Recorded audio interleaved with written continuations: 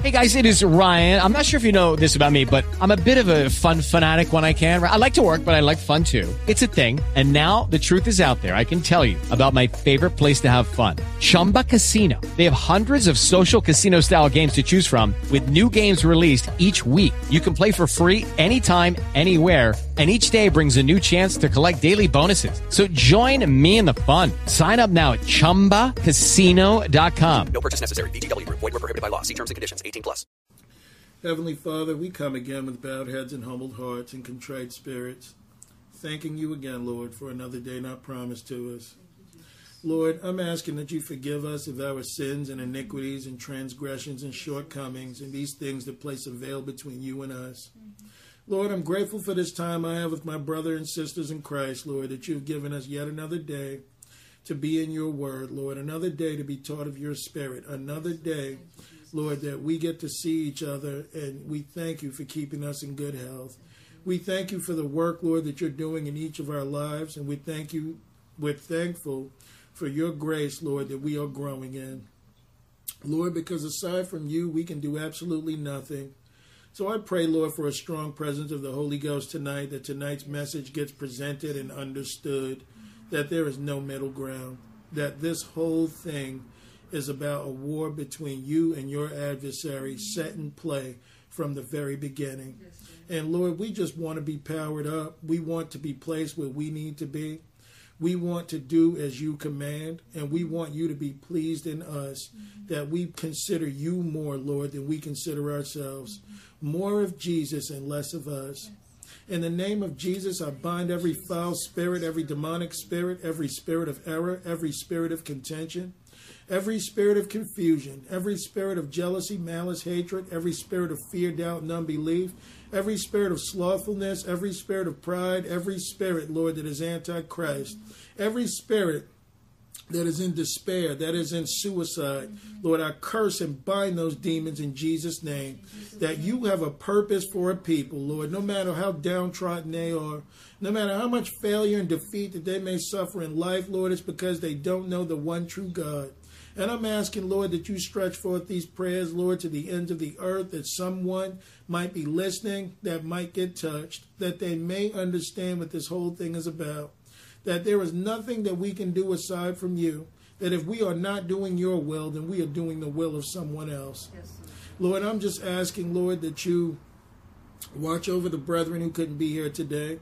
I'm asking that you look after their lives. I'm asking that you bring us all on one accord, that we may be of one spirit, one baptism, and one faith, under one true God, the only true God, in Jesus Christ, our Lord and Savior, that we may be found worthy, Lord, to escape the things that are coming upon the earth.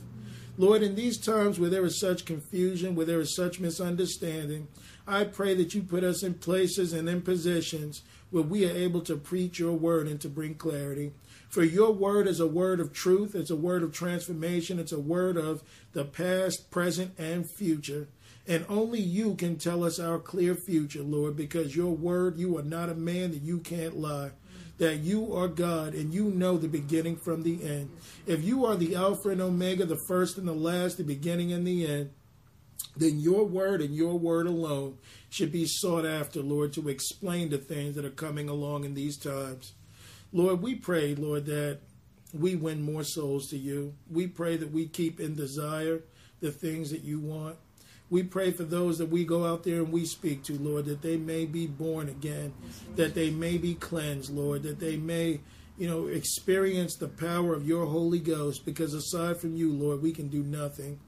So, Lord, I pray that no flesh gets glorified in this lesson. I pray, Lord, that you and you alone get the glory. For, Lord, after all, we're only preaching and teaching what you have given us. And, Lord, we want you to speak through this all, Lord, that we not utter words that don't come from you. For you are the King of kings, you are the Lord of lords, you are faithful, just, and true, and you are worthy of all praises. Do it, Lord, because you can and because you will, but for your glory and your honor. In Jesus' name we pray. Amen. All right, so tonight's study is going to be called He That Gathereth Not, He Scattereth. Now, we know that Jesus has said this, and we're going to go over, into his words. we're going to give many examples in the Bible of where this comes from. Because, you get a sense when you read the Old Testament that Jesus didn't say anything in the New that he did not say or mean to take place in the Old. He understood, aside from his spirit, that man couldn't grasp it, but one thing he did do was teach them the truth. And, the New Testament is Jesus Christ revealed. The Old Testament is Jesus Christ concealed. And I think if we get a better understanding of that, then we know that many of the things of the Old Testament applies to us. Now, they aren't taken the same way. There are many laws in the Old Testament that we don't do today because, we are in a different period with the Lord. But one thing is clear, that God always meant for a people to be holy and after his righteousness and what his desires were, aside from what the adversary would do. So we're going to kind of get into this and give some understanding that if you're really not doing things for the kingdom of God, then what you are doing is you're fighting against the kingdom. And there are a lot of people that will use the point and say, well, no, I'm doing my will. I'm not doing the will of my enemy. But you're really not, because even if you encounter Christians, let's just say you're a Christian, and you encounter other Christians that may be trying to have more understanding, and they look at you as an example. Now, I know that we're only supposed to focus on Jesus, but we tend to focus on whom we're around as an example. And, we're epistles read of men, but let's just say they see you and you're slothful and, you curse like the world, you live like the world, you do what the world does, but you still profess Jesus. That kind of gives people the false sense of security in obeying Jesus Christ, that they may go and do the exact same things. Or even if you're one where you can say, well, I'm not into religion, I just talk about sports and I talk about my daily life. Okay, so while you're encountering people that don't know Jesus Christ and you're introducing them into all this worldly stuff, if you're not building for the kingdom of God, you're scattering, because you're even distracting people away from what is most important at this point. Even when God has tried to bring his gospel to you, that you may be born again and learn and teach it, you reject it and decide to take up something else, so you are also not making yourself a vessel that the master can work through. So you see, so for every soul that does receive the Spirit and for those that don't, you're a hindrance, you're a blockage. You're doing nothing for the kingdom. And that's why slothfulness is so dangerous, because, you don't have to do anything to go to hell. So you want to obey the Lord and do what the Lord says, because if you're not on Jesus Christ's side, you are on Satan's side. And we're going to give many examples of this today and why this is so important that we choose a side. Because even if you're bouncing back and forth, you're still a hindrance. Because, some days you're giving the devil power and you're doing his will, which means that you're fighting against the kingdom of God, and then you're jumping back on the kingdom of God's side, trying to fight for God's kingdom. And you know what Jesus said about those, that he's not going to tolerate that. So let's get started. If anyone has anything to add, they can. If not, let's go to Luke 11. We'll start at verse 1. I love when you're sitting and talking and the Lord gives you something else. My spirit got excited to hear Luke. I haven't been in Luke in a while, and I like Luke a lot. Yeah, Luke expresses a lot. It's true. But it's funny how we can read all the Gospels and they'll all say something different but the same. So I believe in reading them all. Just because you heard the parable of the sower one time doesn't mean that, you've heard all of it. You need to hear what Luke says about it. You need to hear what John says about it. That's important, because they all put emphasis on something that we need to focus on. Amen. All right, so Luke 11:1, and it says, "And it came to pass that as he was praying in a certain place, when he ceased, one of his disciples said unto him, Lord, teach us to pray, as John also taught his disciples. He said unto them, When ye pray, say, Our Father which art in heaven, hallowed be thy name, thy kingdom come, thy will be done, as in heaven, so in earth. Give us this day our daily bread, and forgive us our sins, for we also forgive every one that is indebted to us. And lead us not into temptation, but deliver us from evil. And he said unto them, Which of you shall have a friend, and shall go unto him at midnight, and say unto him, Friend, lend me 3 loaves. For a friend of mine in his journey is come to me, and I have nothing to set before him. I want to make a quick point before we get into this, but if you go back to the Our Father prayer, if you look at it, it's short, but it contains everything that we need. You know, we've talked about this before. You address the Father, which is who Jesus Christ meant for you to get to know, of course, in Jesus' name. You know, that art in heaven. Hallowed, holy is his name. His kingdom come, his will be done. So we understand that every believer has to bring forth the kingdom of the Lord, and you have to accept the will of the Lord and want his will to be done through you. All this goes through us. You going to make a point? What does it mean by hallowed be thy name? Like holy is thy name. Holy, okay. You know, or separate, you know, can't say worthy is thy name. Well, you can say that, but it's kind of put in a special place that, you know, your name is above all. You know, so that's kind of like holy or separate. Hallowed is thy name. All right, so then it says, you know, give us this day our daily bread. Now, bread alone doesn't just mean food. Mm-hmm. It also means what we need for growth in the Lord. So we want to have these things to be prepared, you know, because we don't live on bread alone. Mm-hmm. And forgive us our sins as we forgive everyone that is indebted to us. We have to ask for forgiveness all the time because the Holy Ghost will, as we grow, make you more conscious of the sin that is in your life. Why? Because sin is what separates us from the Lord. So we have to ask for forgiveness because every single day we need forgiveness from the Lord. So who are we to not forgive someone when every day you have done something to offend the Lord? So we have to ask for this. And it says, lead us not into temptation, but deliver us from evil. So you want to be delivered from evil. You know, you don't want to walk in evil believing you're wearing the armor. If you can avoid it, then why not? Exactly. Why be tempted if you don't have to be? If God is telling you, don't go down that block. You need to go here. Don't talk to this person today. You need to get into this. So we want to be led by the Lord in all affairs. So we'll pick it up in Luke 11:5, and it says, And he said unto them, Which of you shall have a friend, and shall go unto him at midnight, and say unto him, Friend, lend me 3 loaves. For a friend of mine in his journey is come to me, and I have nothing to set before him.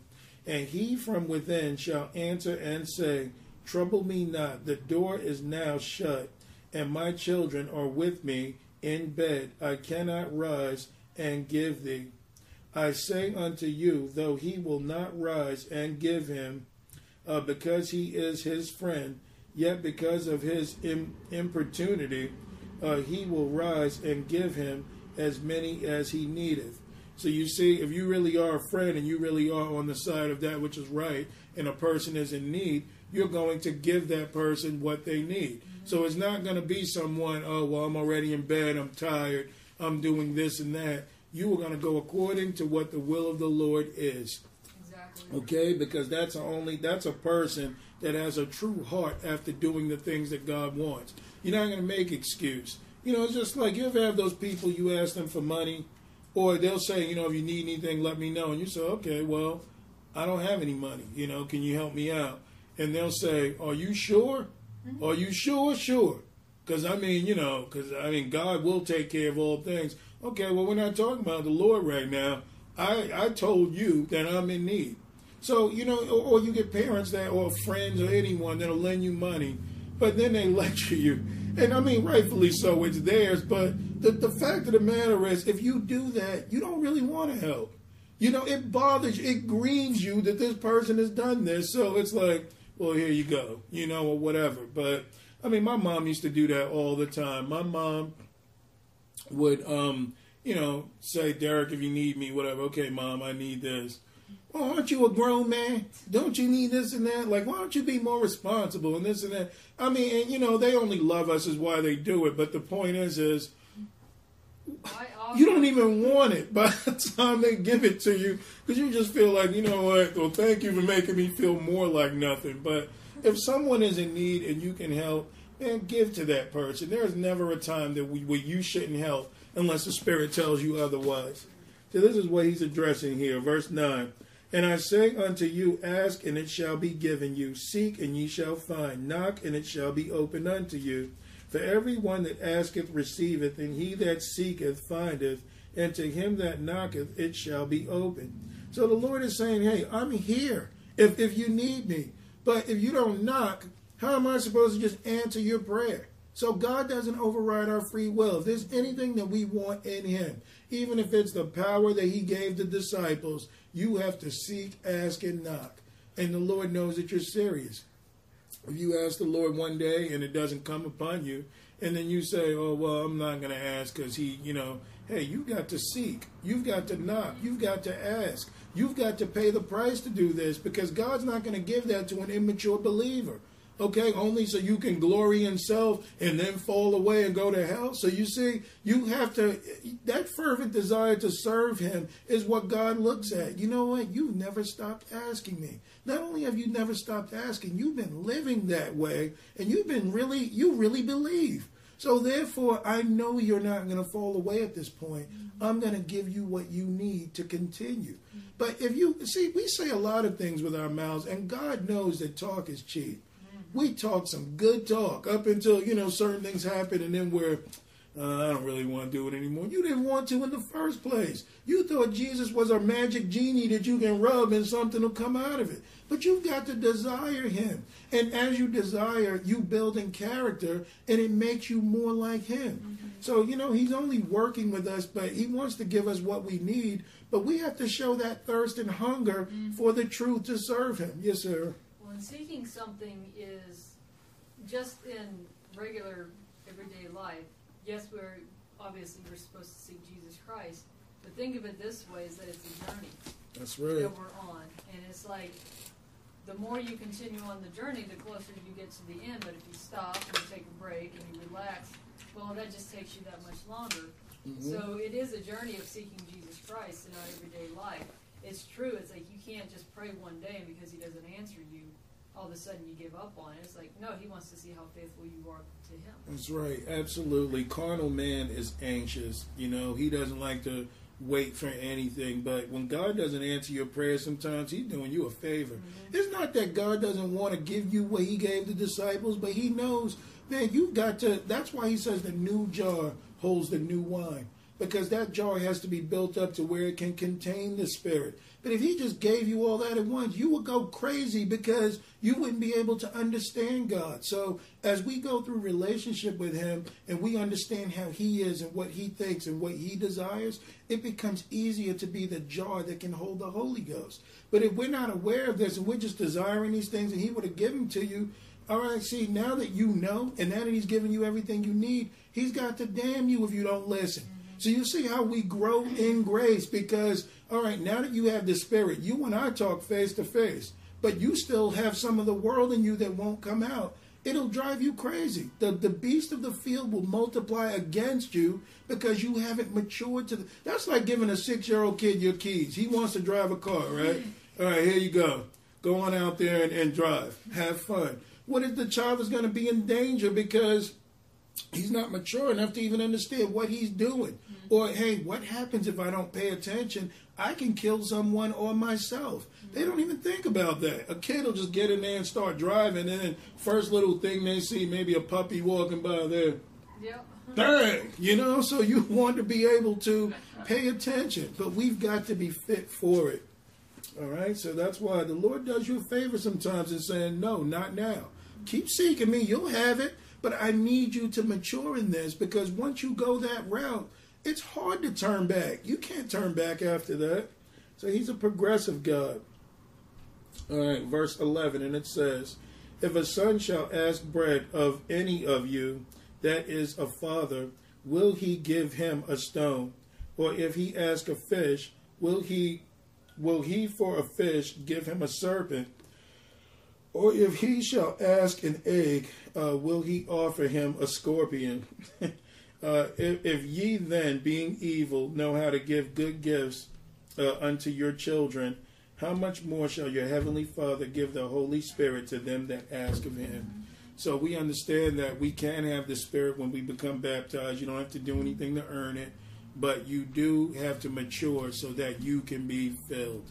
Why? Because if you just go after it yourself, seeking the Spirit or having the Spirit, okay, now that you have a tank and you're driving, you don't know what to do with that tank. So God is a dynamo. God is a powerhouse. When you get full of God's Spirit, there's no messing around. The devil comes and sees you right away. Why? Because you become a threat to him if you are in the Spirit. So God wants us to grow in grace, understanding this war and what he desires for us, and that we have this complete armor that we may war a good warfare. But if he gives you all that now, the devil's not going to sit and wait, oh, look at that, a 6-year-old full of the Holy Ghost. I'll wait for him to grow up, and then I'll come looking for him. No, he won't. He's going to try and destroy that child immediately to stop that growth from coming. So everything has its season with the Lord. But if you know how to give good gifts unto men, being evil, how much more will God do through you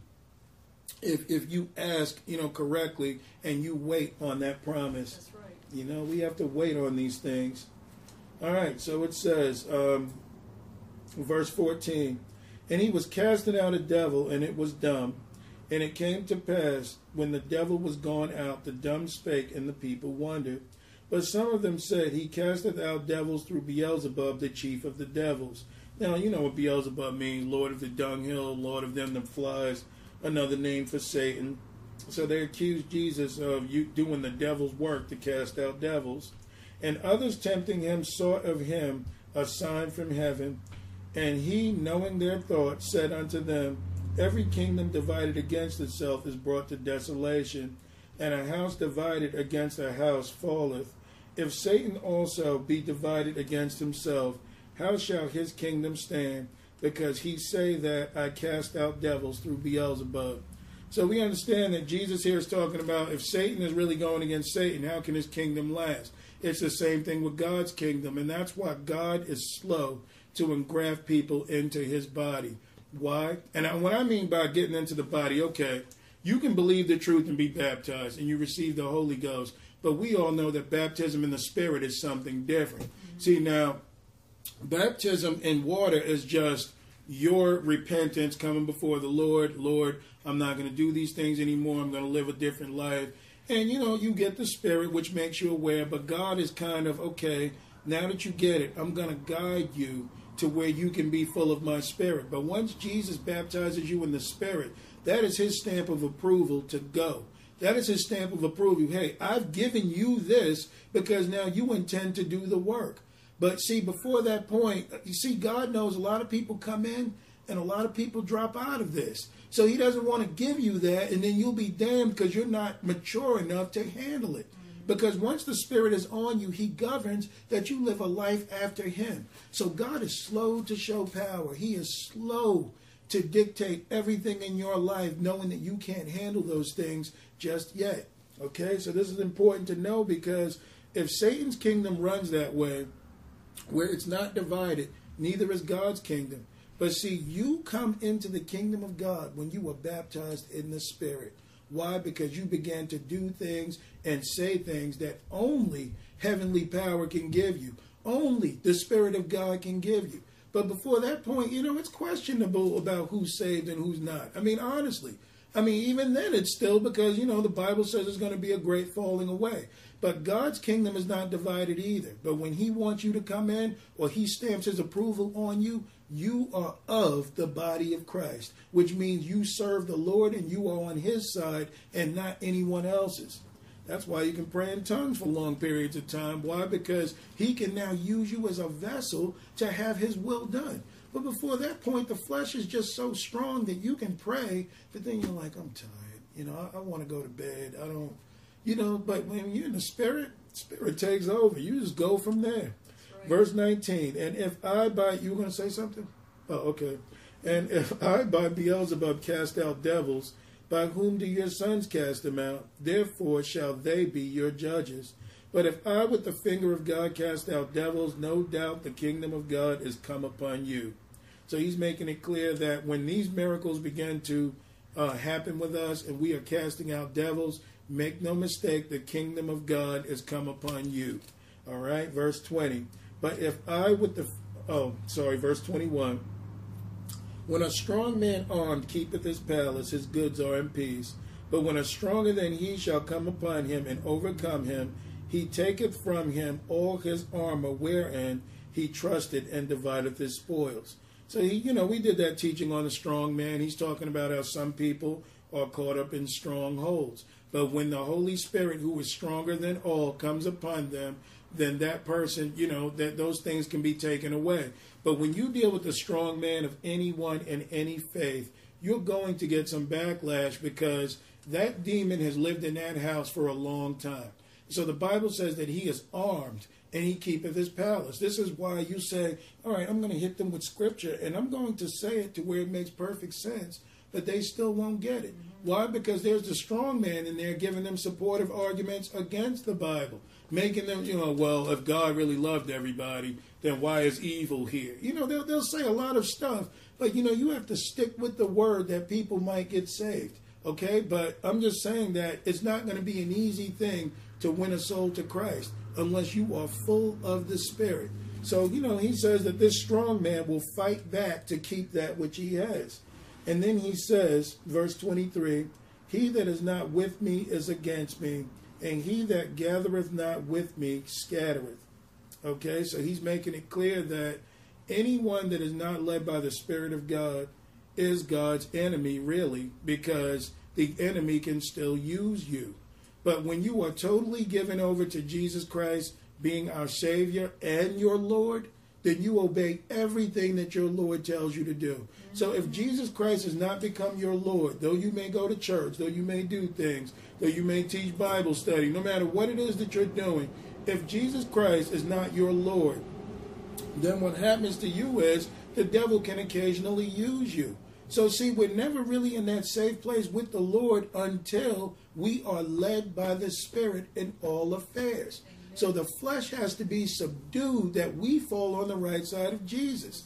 Because I can tell, like, Carlin is one of those people that you can tell everything that's being said, he's trying to hear the Lord's voice. I'm not trying to put anybody on a pedestal here. There's no one on this pedestal but Christ, okay? But the point I'm making is you can tell, like when you're talking to Carlin, he's hearing somebody else. Like the Lord is talking to him where he's, okay, Lord, what does that mean? Does that make sense? Does that agree? I can read that, but you know what? That is our safety valve in obeying the Lord. I'm sure, Christina, there's times when you say things, Christina's looking like, and Sarah even gets that look. I'm not too sure about that. That is your safety valve, that you are being led by the Spirit in all affairs. Okay? Because, the devil can be deceiving. So if we're not serving the Lord, completely, and, then we are occasionally serving the enemy because we're not helping to build in the kingdom.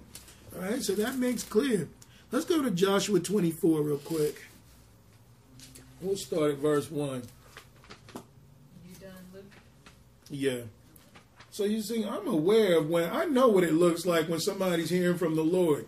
I know because, the Lord has to talk to you in order for you to understand. There's times you can be in and it's like you zone out because the Lord is either telling you, listen to that or don't listen to that. Right. Or take that with a grain of sand, or whatever.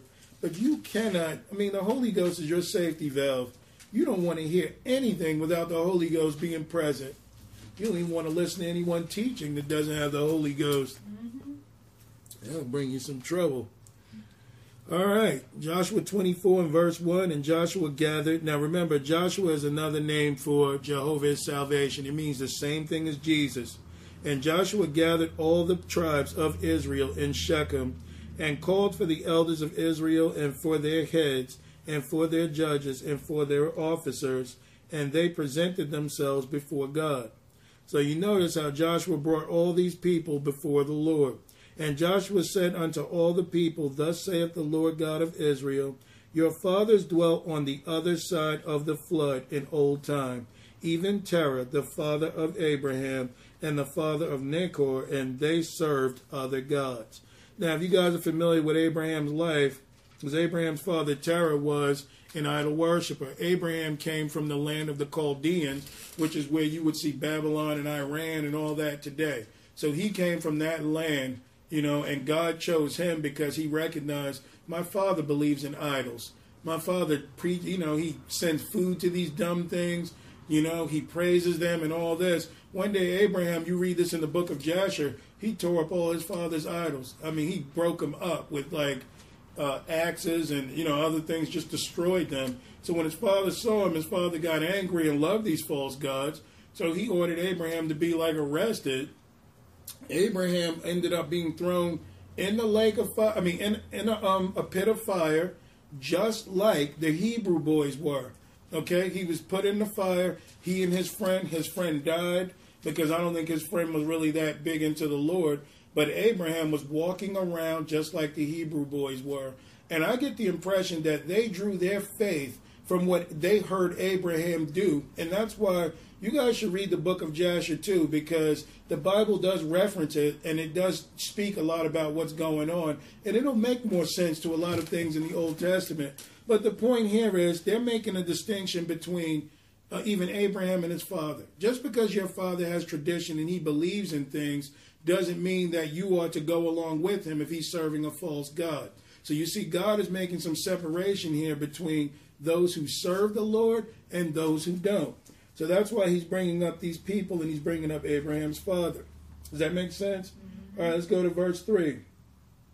And I took your father Abraham from the other side of the flood and led him throughout all the land of Canaan and multiplied his seed and gave him Isaac. And I gave unto Isaac Jacob and Esau, and I gave unto Esau Mount Seir to possess it. But Jacob and his children went down into Egypt. Now here's another separation, because you know that Isaac and Ishmael, who came from Abraham's maid Hagar, Ishmael is the father of the Arabs today, and those people, but they had their own beliefs and God worked with Isaac. Then you get down to Jacob and Esau. There was another separation because Esau was told by Isaac and Rebekah, do not go down and marry into the Canaanite families and the Canaanite women. Why? Because that's not what God wanted. But they were of the tribe of giants, the Canaanites. So Esau married into that family, so he had to go off into Mount Seir, where God worked with Jacob, who was faithful. And these guys were twins. So it just goes to show that God's separation came even amongst twins, those who would serve and those who would not obey. Mm-hmm. All right, where am I? That's crazy because it's like the same DNA, but it's all about your willpower. Mm-hmm. Mm-hmm. That's true. You don't want to be bound by blood. You want to be bound by spirit. Mm-hmm. Blood will deceive you. All right, so it says in verse 5, I sent Moses also and Aaron, and I plagued Egypt according to that which I did among them, and afterward I brought you out. And I brought your fathers out of Egypt, and ye came unto the sea, and the Egyptians pursued after your fathers with chariots and horsemen unto the Red Sea. And when they cried unto the Lord, he put darkness between you and the Egyptians, and brought the sea upon them, and covered them. And your eyes have seen what I have done in Egypt, and ye dwelt in the wilderness a long season. This is why the Bible tells us in many cases to count our blessings. Okay, we may not see them, they may not be that obvious every day, but the more sensitive we become in the spirit, we learn to really thank the Lord for everything he gives us, even just for a good night's sleep. Mm-hmm. How much is that going to be worth when you follow the Lord? So it is good to count your blessings so you don't forget. Yeah. Because human nature is to be ungrateful. You might remember something someone did 2 months ago, and all of a sudden, you're breaking them off some disrespect, and the person's like, man, what's wrong with you? You're like, I don't know, you're getting on my nerves.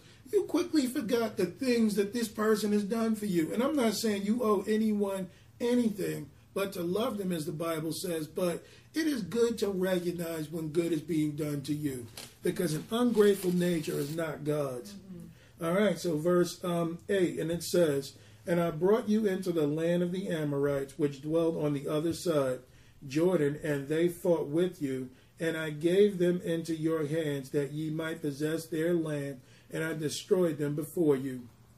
Let's recognize here, we've heard the other side about 6 times already. That we got to recognize that on the other side of the flood was what?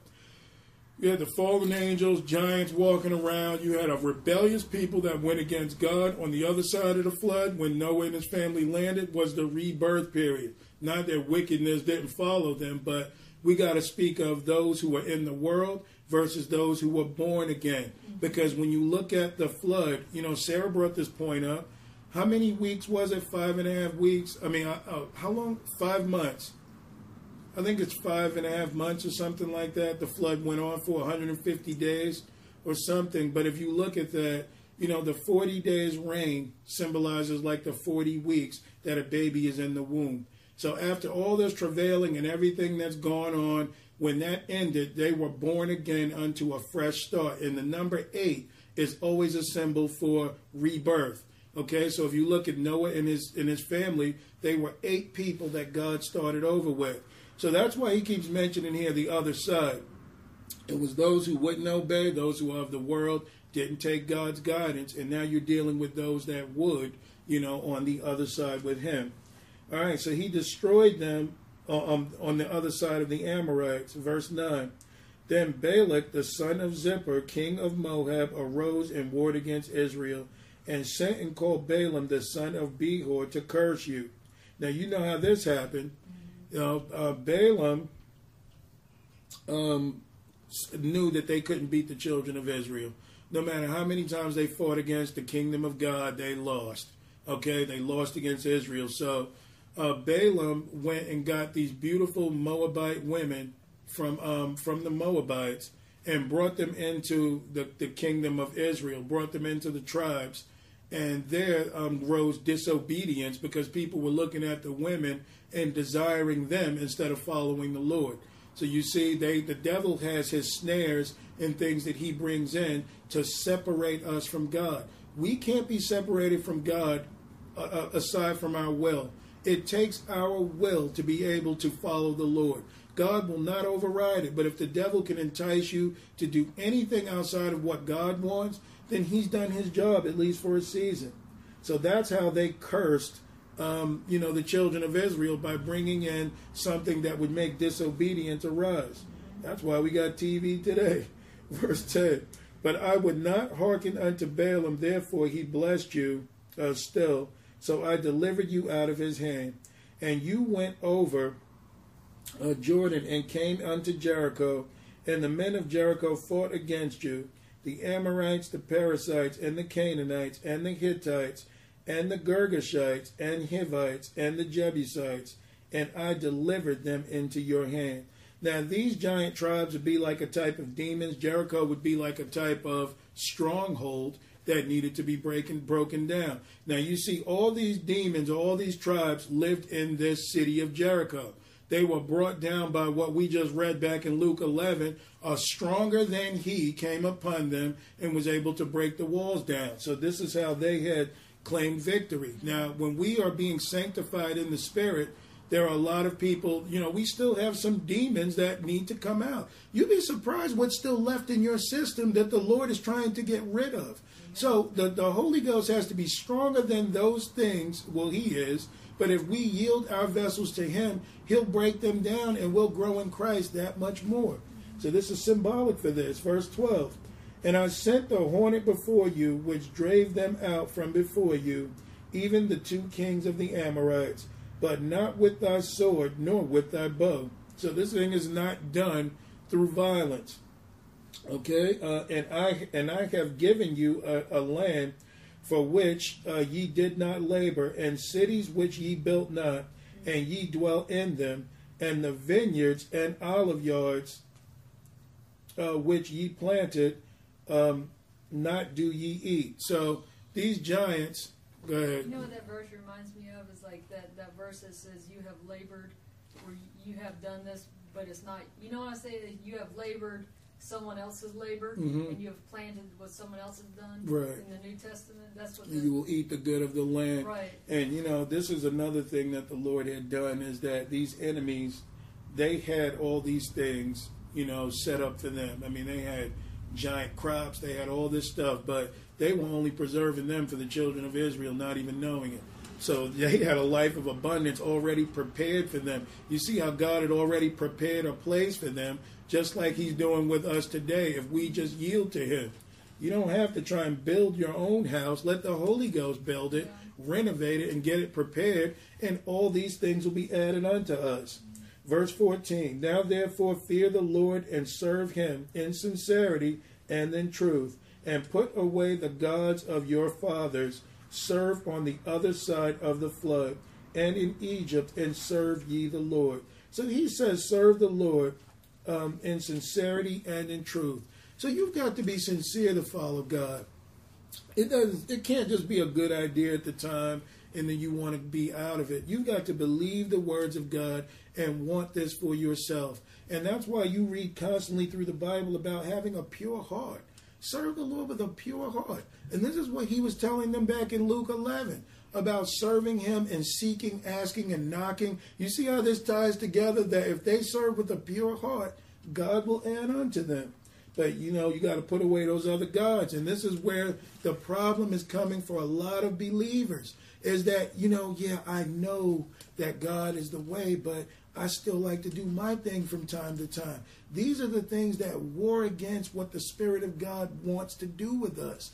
And that's why in order to really serve the Lord effectively, though we may be in the world and doing things of the world, you can't have hope in this life. You really can't. If God decides to give you a job where you're doing something, but you're doing his will too, then awesome. But you can't believe that this is what's sustaining you. That's what trips us up. That it becomes so important that God goes on the back burner. Yeah. I found those verses. All right, what is it? John 4:37 and 38. And herein, this is Jesus saying, is that saying true? One soweth and another reapeth.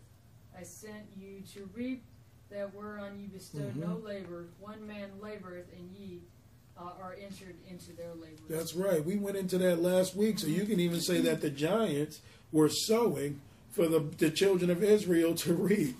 So we just have to be faithful to what we're called to do. All right, verse 15, and it says, and if it seem evil unto you to serve the Lord, choose you this day whom ye will serve, whether the gods which your fathers served that were on the other side of the flood, or the God of the Amorites in whose land ye dwell. But as for me and my house, we will serve the Lord. Amen. So that's awesome, because you see a lot of times, and I felt this even in churches where I've gone to talk to people, that when you start mentioning eternal life, when you start talking about winning souls, when you start talking about giving all you can for the kingdom of God, you wonder why you get this backlash of people that'll look at you and get angry. And I'm like, man, what did I say that was wrong other than what was written in the Word? But what they're struggling with is they think that I'm making serving the Lord appear evil.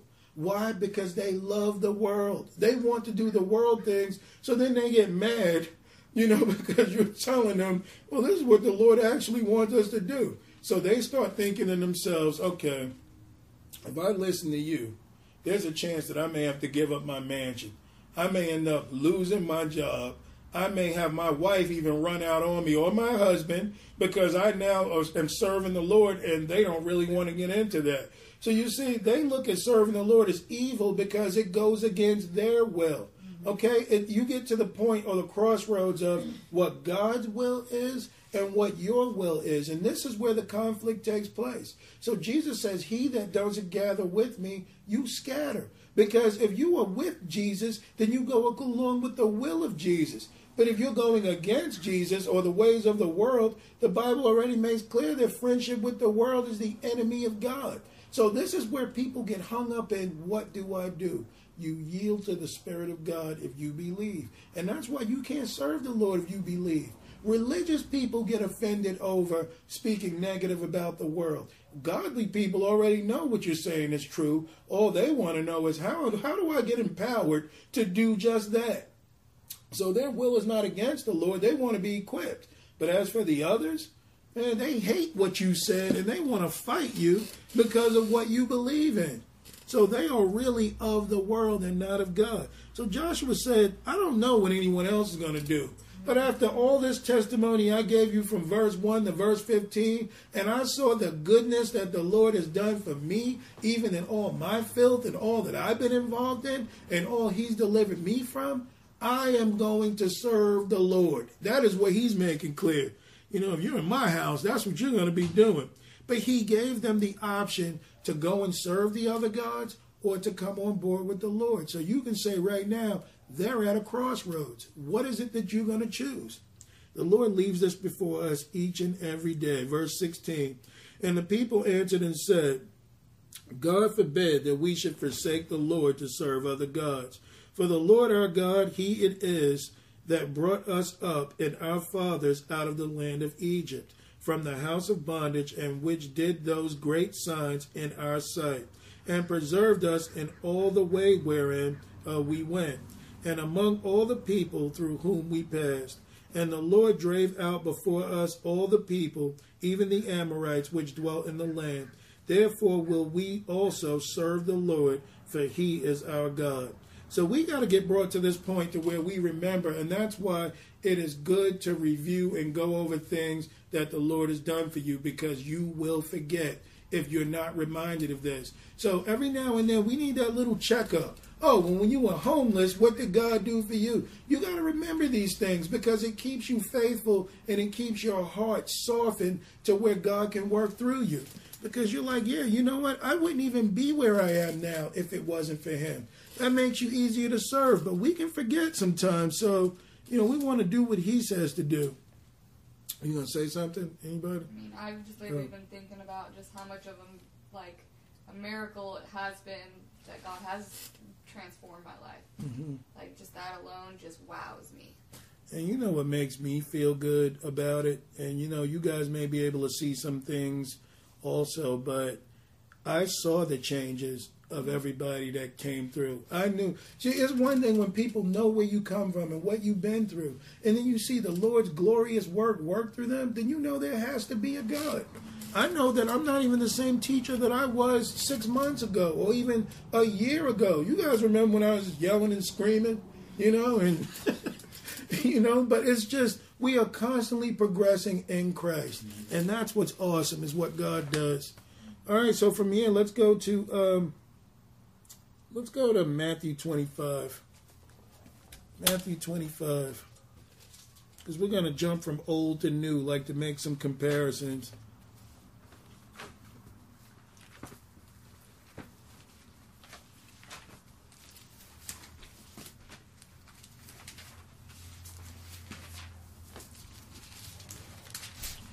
Matthew 25, going to. Man, I love when the Lord comes and shows me what I was every now and then. Why?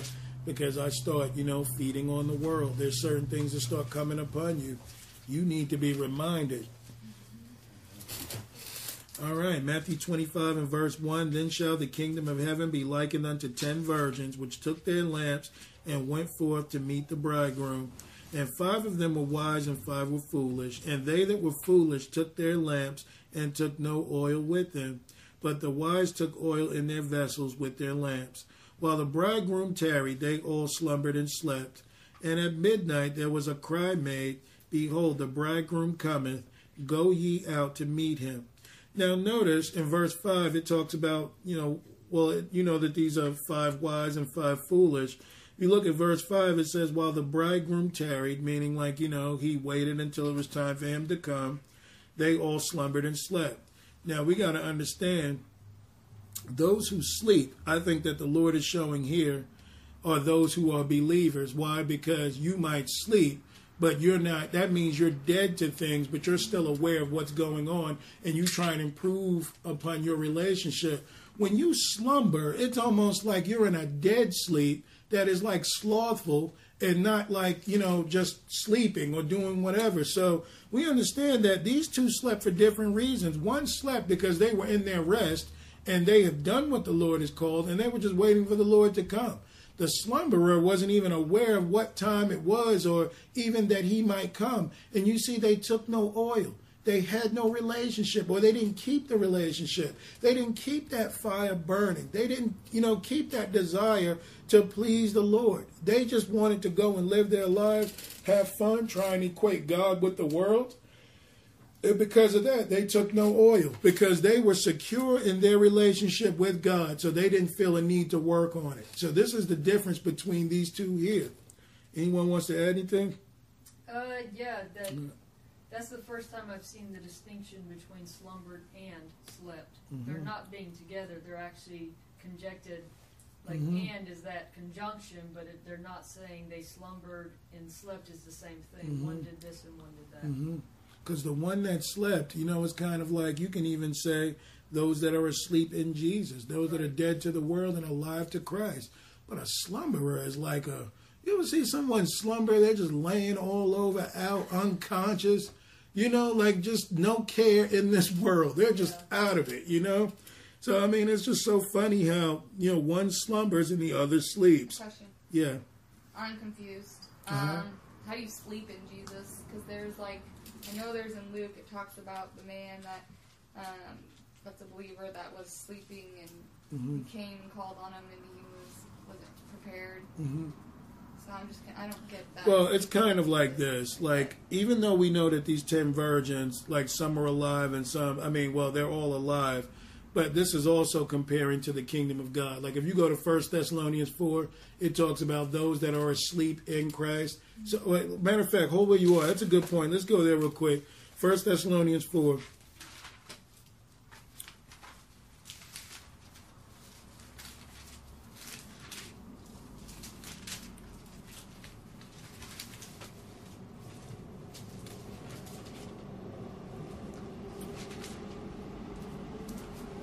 And we'll start at verse 13.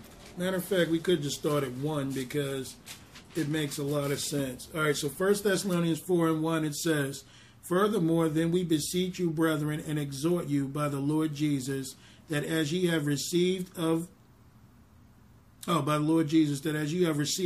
us, how ye ought to walk and to please God, so ye would abound more and more."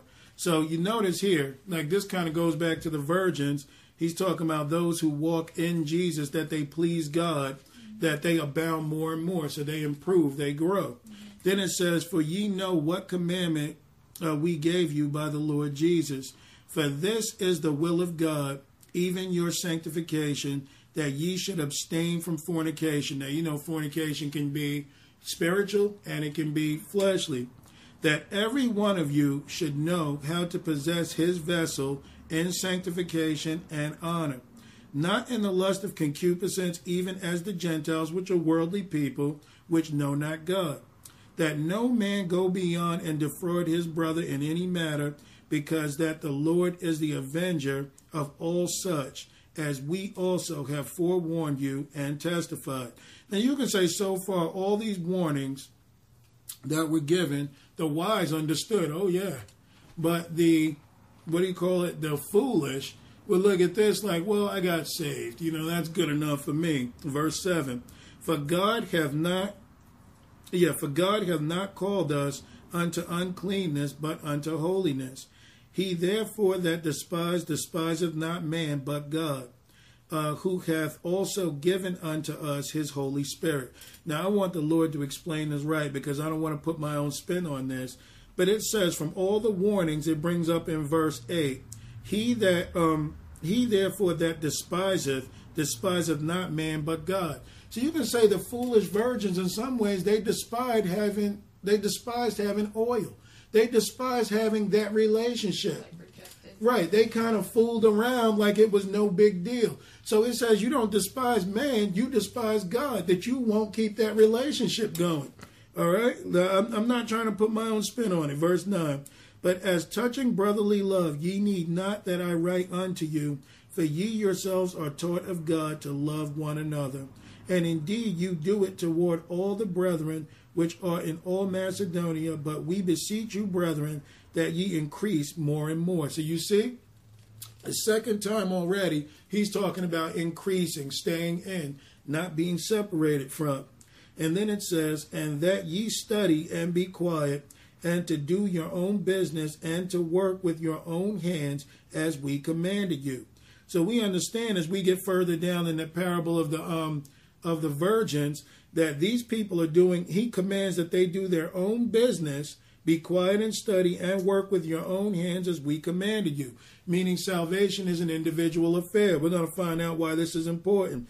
"That ye may walk honestly toward them that are without, and that ye may have lack of nothing. So remember, those 5 virgins that were wise, they had everything they needed. The foolish did not.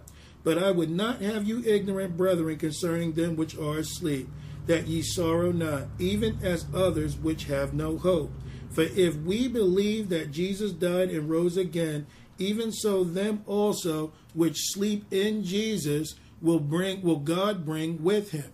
So let's make a comparison here. Now, you know that part of it would kind of be, okay, he's talking about the dead here, but these are also people that have gone into the rest of Jesus, that died serving Jesus, that will be lifted. Because if you think about the 5 wise and the 5 foolish, let's just say, I know the parable he's speaking to people, obviously, that are alive.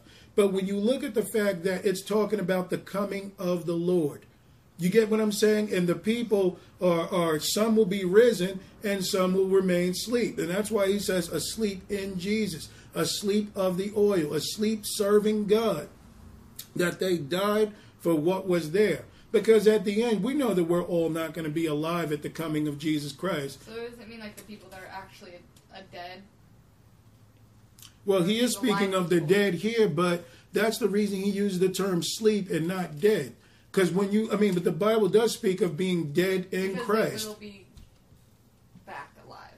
Right, in some way, so it's kind of like asleep. But he's also talking about from verse 1 to verse 15 or 14 about those who were wise, that took the instruction of the Lord, that served him, ever increasing, as it said multiple times, that they kept oil in their lamps. They were not ones to let their lamps go dry. So what I mean by asleep, it means that some people took their relationship for granted, those that were alive and died or whatever at the coming of the Lord, and those that were wise that kept their oil, kept their relationship with him, and died or died or alive and moved on. Because the parable of the 10 virgins, I know it may sound confusing, but the parable of the 10 virgins is about the coming of the Lord. That's all it's speaking of. Now, some may be alive, some may be dead. Some might have, worshipped till the end. Some may have gone away. But the point he's making of, there were some asleep. That while they slumbered and slept, those that were asleep that were wise, hey, they were ready. Well, Lord, now that you've come, I know I'm coming up out of the ground with you, or I know that while I'm alive, I'm going to be with you because I kept my relationship, or I died keeping my relationship. But as for those who don't believe, whether they're alive or dead, they were foolish. So for that cause, they were held out. Does that make any sense? Because I don't want to... I guess I'm getting confused because the 10 virgins in that story are alive. Mm-hmm. But then we're trying to compare it to sleeping. So I'm just confused on, being alive and sleeping. To me, that just sounds bad. All right. Like if you go to Colossians... Right, I got you. But if you go to Colossians 3, what does it talk about? Being dead to Christ. Yeah. That if you die with Christ, that you will be alive with Christ, right? Yeah. Okay, so if you look at verse 4, not that verse 4, 1 Thessalonians 4, and we go through all of this, how could we possibly keep this if we're not dead to the world and alive to Christ? You get what I'm saying? Does that make any sense? Yeah. You don't get what I'm saying, right? The point that you just brought up about being asleep and dead at the same time. In some regards, I can't remember what chapter it is, but it says, "Awake thou that sleepest." So that is saying... And arise from the dead, and Christ shall give thee light. It's also making reference, though, of die out to the world. So you have to die out to the world and be alive in Christ. So some people are walking around... But even Henry Groover said, you can't kill me. Right. I'm dead in Jesus. Exactly. You see what I'm saying? So dead and sleep, I guess I kind of used them in a way that probably made it confusing. But he's speaking about those that did not take their relationship for granted, that Christ lived in them. Christ is that oil, that lives in us. Now, you know the story. Some left their oil in their lamps and others had taken it away. So let's go back there. But no, if we need to cover this again, that's fine, because I know in the way that I presented it, it seemed kind of... I think that's just something if this isn't the first time that I've, kind of got confused by reading the scriptures, is getting just that whole concept of, sometimes it'll make sense in scriptures, and then I go to another scripture, and I'm like, oh, now I'm totally lost, right, with the whole dead and alive in Christ. No, I get what you're saying, but that's you're what... dead, but you are alive, and it's... Well, it's too, with us being dead, it's we're completely dead to the world. Yeah. Like it can't touch us at all. But obviously, like us being dead to the world means that we don't really owe the world anything. You know, it's almost like if we died, it's like the world wouldn't miss us anyways because we're already gone. We have no connection. And we don't care about the world. All we are is Christ conscious. And that's why the 5 wise virgins, let's go back. Let's start at verse 1. But it says, I mean, maybe this will, Lord willing, make sense or whatever. But it says, then shall the kingdom of heaven be likened unto 10 virgins, which took their lamps and went forth to meet the bridegroom. And 5 of them were wise and 5 were foolish. They that were foolish took their lamps and took no oil with them. But the wise took oil in their vessels with their lamps. So if you were to look at what the vessel is, okay, or the lamps, the lamp is the light. The light is the Holy Ghost, which shines light on the shewbread or on Jesus Christ. That's what we're supposed to be. But if you don't keep the Spirit with you or keep your relationship, your lamp will burn out, like your light. So then it says, but the wise took oil in their vessels with their lamps. While the bridegroom tarried, they all slumbered and slept. So, this could be looked at for many reasons because it says the bridegroom tarried, they all slumbered and slept. This could mean those that are, dead or alive or being caught unawares because you're still in the world and you're not with him. So as he comes, it says slumbered and slept, they'll be resurrected because the Bible says the dead in Christ will rise first. Even those that are not of Christ are going to see the coming of the Lord. Why? Because they're going to be judged afterwards. All right. So that's why I know this is a parable of people being alive, but that slumbered and slept stuck out to me today. I felt like the Spirit was telling me a slumberer is someone that sleeps in the world or in himself, but the slept is those that die in Christ or are alive in Christ, like sleep in Christ, like resting, in other words, not really like, right, yeah, not really like dead, like, like how could you do anything for the Lord if you're just, dead? So that's why, I was trying to make that point. You sleep in Christ, you're alive in Christ, but then you're dead in Christ. Right. I think about like a bear slumbering or something too for like winter, because like they eat, like they fulfill themselves that way, like in the flesh, and then they just out dead to the world. Yeah, exactly. Just to get by. Exactly. Verse 6. Now you can look at this as the coming of the Lord here. And at midnight, that number 12, right? There was a cry made, behold, the bridegroom cometh, and ye go to meet him. And that's why if you go back to 1 Thessalonians 4, it says that the Lord from heaven shall descend with a shout, with the voice of the archangel, and with the trump of God. The announcement here is being made, like in Christ. But it says, I'm in 9? Okay. No, that's what I'm like, wait a minute, where are you leading me? Sorry, 7. Is it 7? Okay, so, and at midnight there was a cry made, behold, the bridegroom cometh. This is Jesus. Go ye out to meet him. Then all those virgins arose and trimmed their lamps. And the foolish said unto the wise, give us of your oil, for our lamps are gone out. So just imagine the coming of Jesus Christ is coming. You got the sky cracking open, all right? All this is going on. The sun and the moon are down, and you're like, oh, man, I'm not ready. So you go to somebody. You might go to your church, go to your pastor, go to whomever. Hey, man, can you lay hands on me real quick, or you pray for me? Because, this is getting ready to go down. Like you're scared to death, and they're like, let's see what they say. But the wise answered, saying, not so, lest there be not enough for us and you, but go ye rather to them that sell and buy for yourselves. So what are they telling you? You need to seek a relationship for yourself. This is how I got mine. Go and get yours. Now, this is the great time to be selfish. Why? Because it took everything in you to get to this point where you are ready for Christ to work with you or to take you. And see, that's why a lot of people, we got to get out of this group thing of, man, we're all walking in the kingdom together. I guarantee you, for anybody that you hold dear that is unsaved, that you are striving with and praying and hoping, when that sky cracks open and you see Jesus Christ and you hear him calling you, you are not even going to be aware of who's behind you. Believe me, it could be your mom, your dad, Christina, and they're yelling or calling, Sarah, tell them about her. And you're just going to see that light and you just, man, that's just going to fade away. The moment has arrived. I'm going in. So, that's going to happen when, not so. Buy for yourselves, man. I waited all my life for this moment. I told you, you didn't listen. Hey, I'm going on in the kingdom. Exactly. So it's going to be a frightening time. So anyway, back on track. So it says, and while they went to buy, the bridegroom came. And they that were ready went in and shut to the marriage, and the door was shut. With him to the marriage, and the door was shut. So this can be looked at even as it was in the days of Noah, so shall it be in the coming of the Son of Man. They were eating, they drank, they were marrying, they gave into marriage until the day that Noah entered into the ark. So you see how this can all play out with those who are ready and those who are not ready. By that time is up. There's nothing that you can do in Sodom and Gomorrah and all the others. So the door is shut.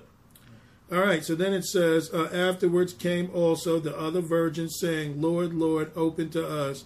But he answered and said, Verily I say unto you, I know you not. So you can imagine that even the wise virgins were doing things for the kingdom of God. Why? Their oil and their lamps stayed lit. They prayed and fasted. They won souls. They went out, seeking the Lord. And you had others that played around.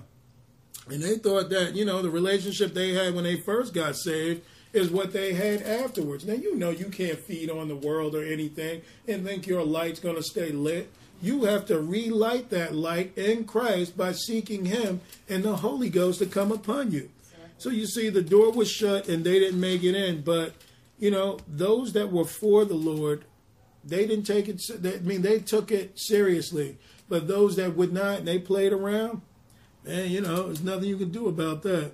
Watch therefore, for ye know neither the day nor the hour wherein the Son of Man cometh. So you see how 13 puts it back together? Because you're talking about the coming of the Lord. So whether these virgins are alive or asleep, they're all going to see Jesus Christ, which the Bible makes clear. Every eye shall see. But those that wanted him, they're ready.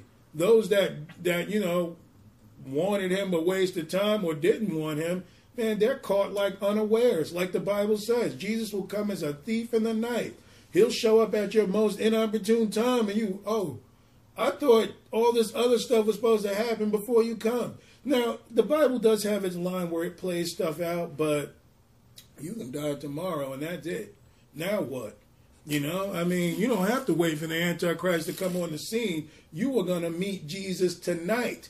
And that's something to think about. So we've got to have ourselves ready, because if we're not gathering for the kingdom, then we're like these virgins that are just scattering. You're not doing anything for that time. You're making the work of the believer harder because you're not even contributing. So in many ways, you scatter, if you're not gathering. It's funny that it tells you to go buy it, too. Like it says, go and buy these things for yourselves. But you can't even buy your way into the kingdom. That's right. It's almost like humorous. And even when the Bible says, buy from me gold, tried in the furnace of affliction, then you've got to go through. You need to pull. Right. And that buried treasure that he put in earthen vessels, hey, it's time to crack it open now, but it's too late. I'm not helping you out. So, it really is an individual affair when you're going to hear those words of other believers telling you, hey, man, I can't help you out. I don't even hear you. I'm going to wait for the Lord because he's here. And that's going to be terrifying for people. So, we just need to stay on point with him and gather for the kingdom of God. You can gather in intercession and prayer. Until we get built up, pray for the saints. Pray for people that are out there struggling. Pray that people get saved. Take that time to be used as a vessel so that God can use you. And I'm not preaching works. I'm talking about gathering for the kingdom of God. But there's always something that you can do for the kingdom until we all mature to the point of soul winning and doing whatever. There's always something you can do for the kingdom. Even going around telling people, the Lord loves you. What's your relationship like? Seek the Lord while he may be found. All those things are gathering. They're not scattering. But when you scatter, man, it's like you don't really care one way or the other. It's like, man, or you can say, well, I don't think that you need to serve the Lord to love people. You're still scattering. Why? Because you're trying to influence people to follow you. And that's why there are no neutral places that people can rest in. You're either working for one or the other. All right, verse 14. For the kingdom of heaven is as a man travailing into a far country, who called his own servants and delivered unto them his goods. And unto one he gave 5 talents, to another 2, and another 1. And every man according to his several ability, and straightway took his journey. Then he that had received the 5 talents went and traded with the same, and made them other 5 talents. And likewise he that received 2, he also gained 2 other. And he that had received 1 went and digged in the earth, and hid the Lord's money. After a long time the Lord of those servants cometh and reckoneth with them. And so he that had received 5 talents came and brought other 5 talents, saying, Lord, thou deliverest unto me 5 talents. Behold, I have gained beside them 5 talents more. So you recognize here that this guy's gathering. Lord, you gave me 5. All I'm going to do is build upon what you have given me. So he's using, and I like the word talent, because talent means like weight or measure of gold or metals or whatever, but it also can be talent within you. God gave you a gift of teaching. God gave you a gift of singing. God gave you a gift of praise. He gave you a gift of preaching or whatever it is. But what he gave you, that talent, is to be used for the Lord. So imagine God giving you the ability like Whitney Houston. I mean, you'll probably never find another singer that could sing like she could. God gave her perfect pitch, everything. And she chose her talent to go and sing for the devil. And you know how many women wanted to be like Whitney Houston? You know how many men wanted to be with Whitney Houston? But she was not, in the Lord. It wasn't like she turned them back to Jesus. She kept people in the world. So her talent was used to scatter and not to gather. Because you got some people saying, man, I could sing too. And all the money she's making, man, I'm not singing in no church where you can't make that kind of money. I want to go and sing for the world. So you see, Whitney scattered. She wasn't gathering. But she used her talent to serve the devil. And you see what he did to her when he was done? He chewed her up and spat her out. Where God would have preserved her unto a holy life. And eternal life when she was done with that. And I'm not trying to downplay anybody. Her story is sad, but, it's amazing how the word talent is used here. All right, so then it says, where am I? I think I'm in verse 16. 21. Am I all the way down there? All right, 21. And it says, His Lord said unto him, Well done, thou good and faithful servant. Thou hast been faithful over a few things. I will make thee ruler over many things. Enter thou into the joy of the Lord. So notice how when they were here, they were servants. But when they were there, they were rulers. You see how God multiplies and he adds to you? He's got big plans for his people, for those who remain faithful. He didn't even say, you were faithful over everything I called. He said, though thou were faithful over few, I will make thee faithful over many. God's not asking for much. He just wants people to serve him. All right, so then it says in 22, He also that had received 2 talents came and said, Lord, thou deliverest unto me 2 talents. Behold, I have gained 2 other talents beside them. His Lord said unto him, Well done, good and faithful servant. Thou hast been faithful over a few things. I will make thee ruler over many things. Enter thou into the joy of the Lord. So even though they all had different assignments, the Lord gave them the same fate. You're just as good as the guy that I gave 5 talents to. Why? Because you were faithful with what I had given you. That's what's important. We can't measure what the Lord gives us in comparison to what anyone else. What the Lord is recognizing is these people are working. These people believe me so much so that they are willing to do what I say. Now, I know a lot of people will use the term, well, you don't work for the kingdom of God. No, you don't work for your salvation. But you do works for the kingdom when the Holy Ghost leads you unto those works. And that's why James says, faith without works is dead. He said, you want to show me your faith without your works? I'll show you my faith by my works.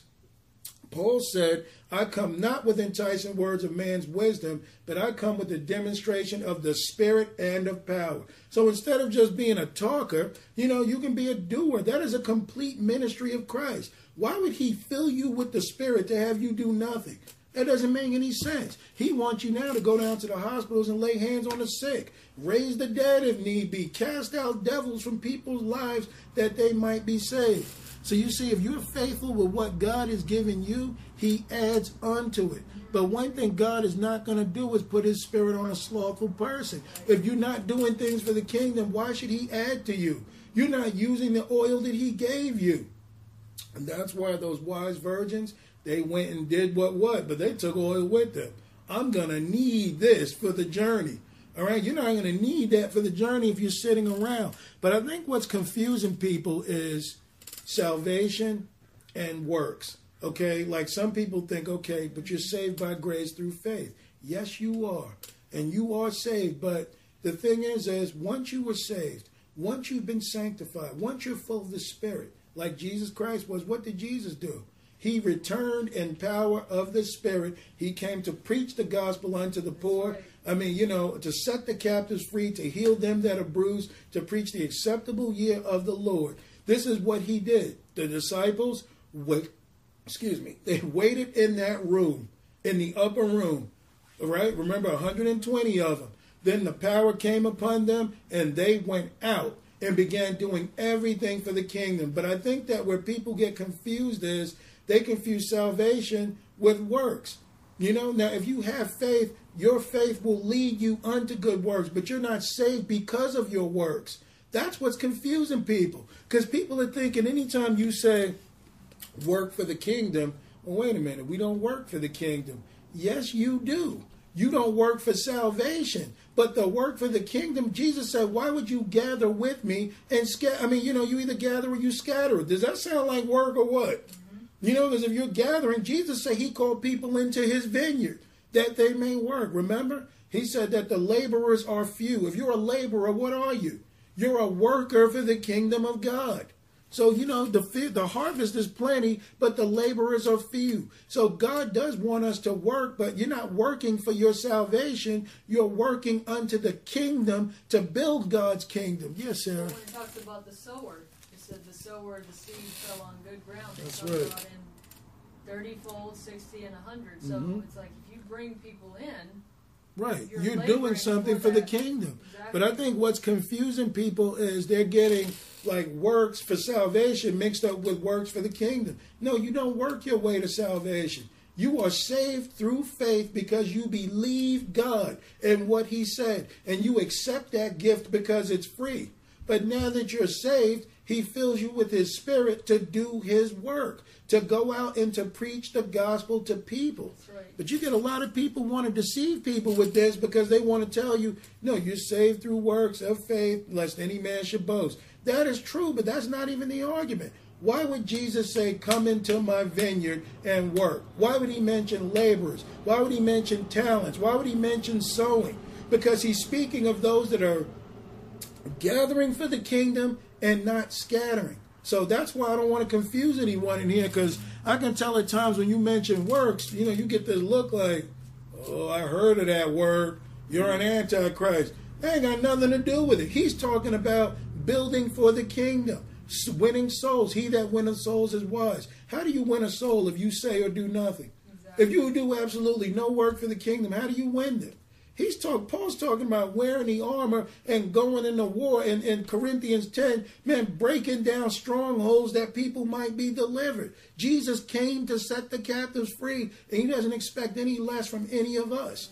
But if you're doing this for salvation, then you have failed, because that is not what it's called to do. You are saved because you believe God. That's why you get the Holy Ghost. Now, the Holy Ghost leads you unto doing work for the kingdom.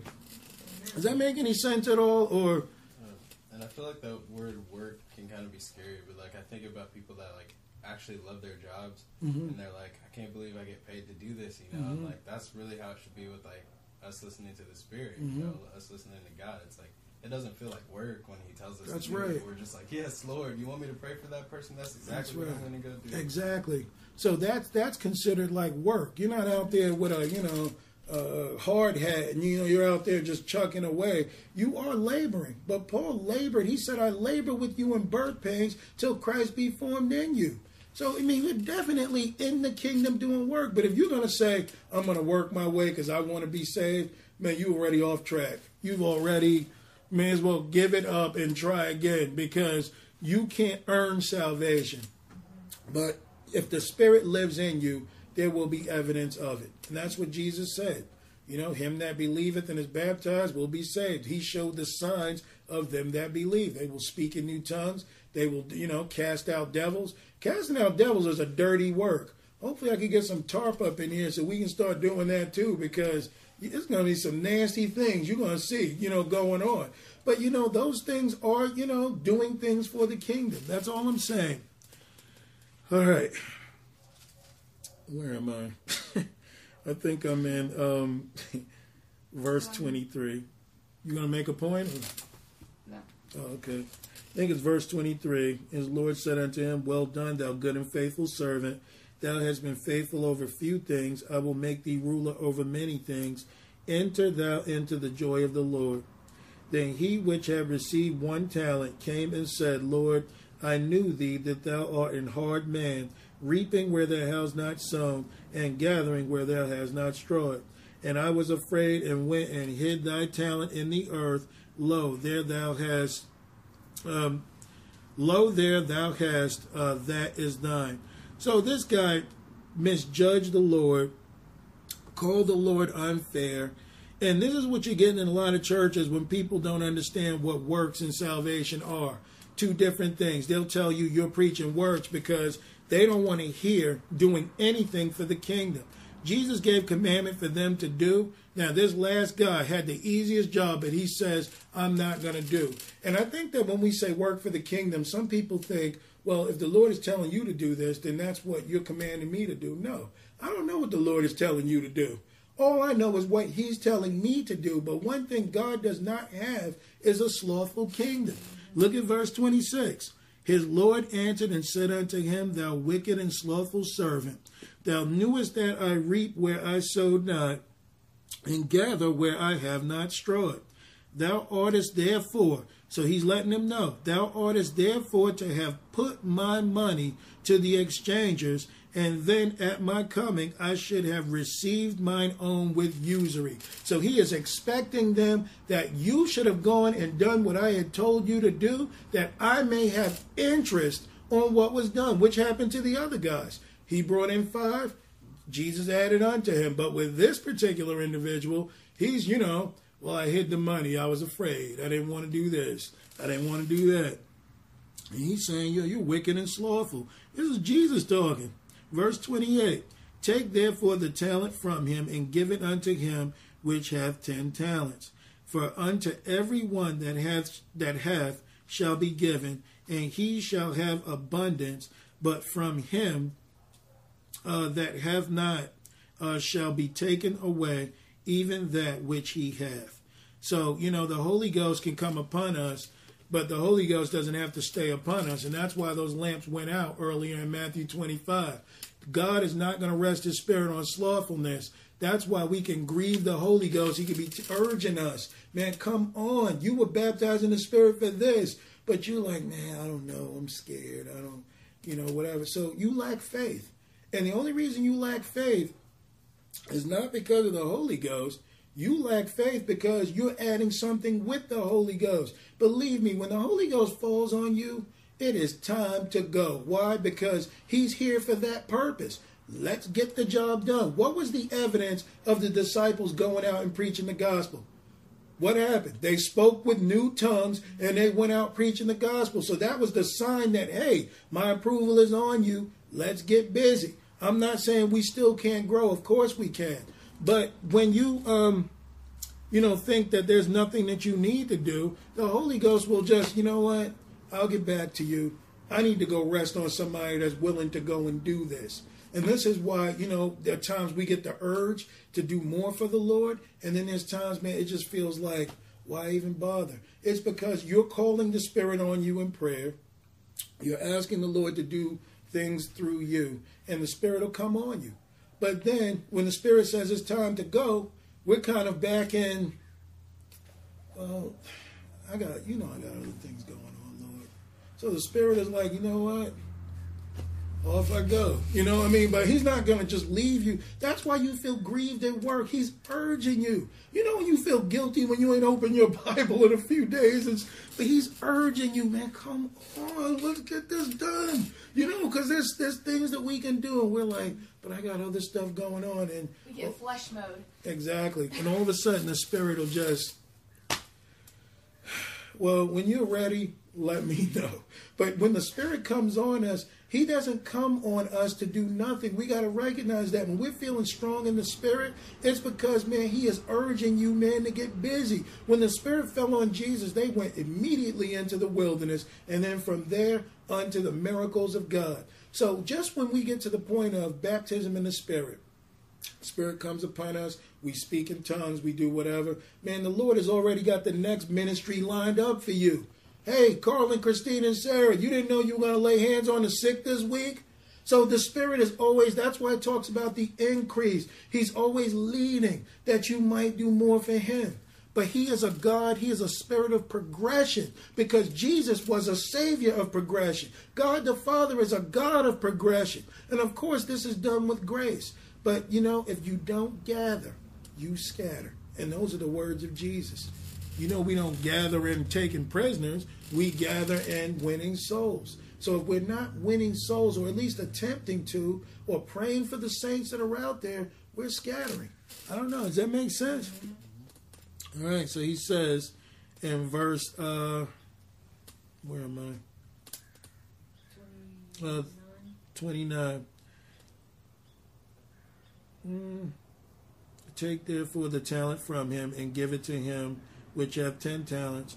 For unto every one that hath shall be given, and he shall have abundance. But from him that have not shall be taken away even that which he hath. And cast ye the unprofitable. So if you're unprofitable, that means that God was expecting profit. Let's just make this clear. That means his tank is empty. Cast the unprofitable servant into outer darkness. There shall be weeping and gnashing of teeth. And if anybody doubts this, go to Matthew 7, where he says that you should bring forth fruit. And everyone that doesn't bring forth fruit is what? Hewn down and cast into the fire. So it's the same message that he's preaching here. So, you know, the Holy Ghost just wants to get busy and do something. Let's go to Exodus 32. Well, that was on somebody's list.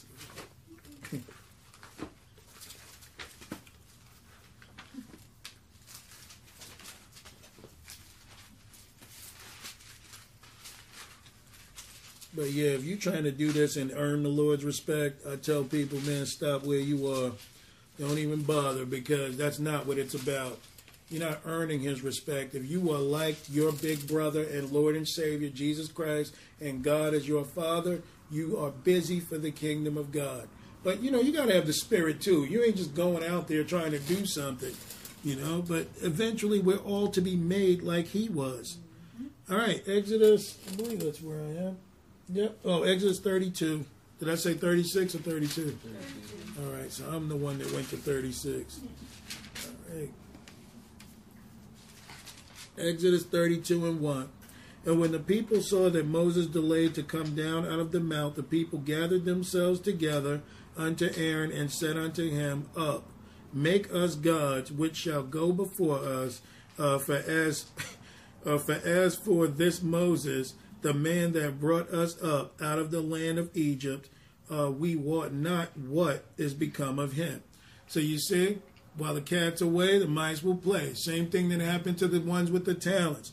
While Moses is up there trying to get the 10 commandments for this rebellious people, they're like, well, let's build us other gods. This is why the Lord commanded to seek, ask, and knock in Luke 11, because we may pray to the Lord for something to come, but if it doesn't come yet, we start getting, misplaced. We start, well, I'm just going to do this until then.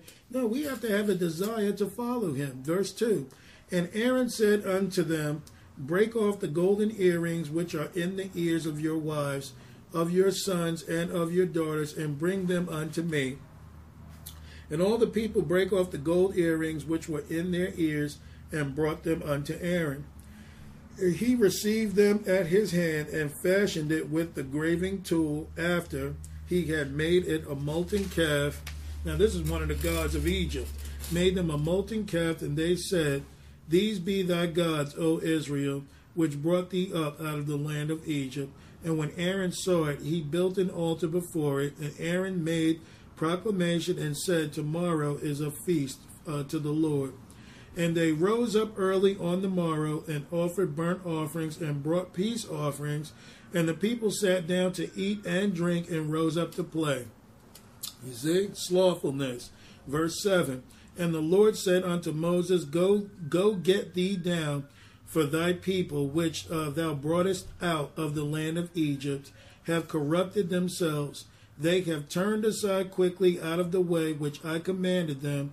They have worshipped them a molten calf, and have worshipped it. They have made them a molten calf, and have worshipped it, and have sacrificed thereunto, and said, These be thy gods, O Israel, which have brought thee up out of the land of Egypt. And the Lord said unto Moses, I have seen this people, and behold, it is a stiff-necked people. So we understand that even with us, these sorts of things can kind of go on because, it's just like if the Lord saved your life and gave you one of abundance, and you start to believe that it's your job is who's taking care of you. In many ways, you have replaced God with a molten calf. Why? Because you know that God is the one who sustains, but when you start believing in this, you shut off the Spirit. You offend the Lord because you're seeking other means outside of Him. Verse 10. Now therefore let me alone, that my wrath may wax hot against them, and that I may consume them, and I will make of thee a great nation. So you see what idolatry does to the Lord, how He gets angry. He told Moses, you know what, leave me alone, because right now my anger is waxing hot. All right, so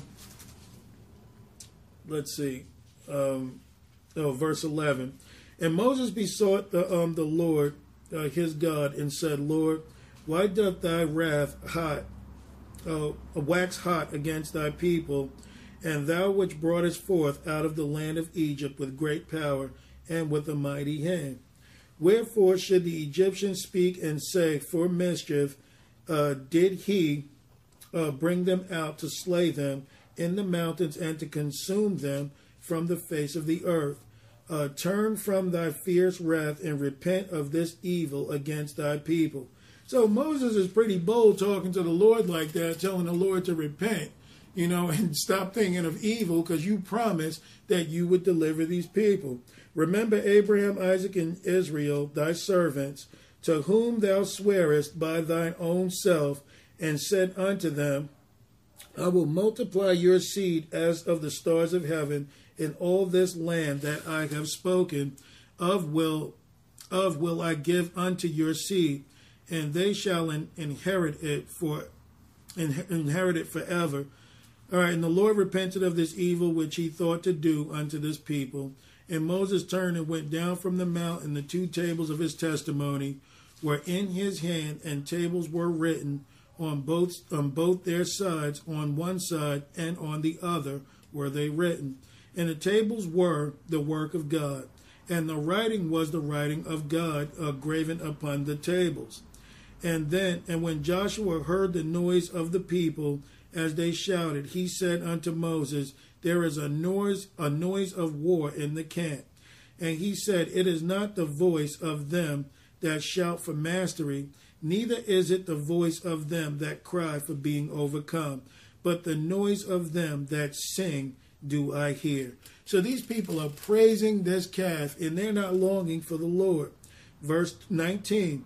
And it came to pass, as soon as he came nigh unto the camp, and he saw the calf and the dancing, and Moses' anger waxed hot, and he cast the tables out of his hands and brake them break them beneath the mount.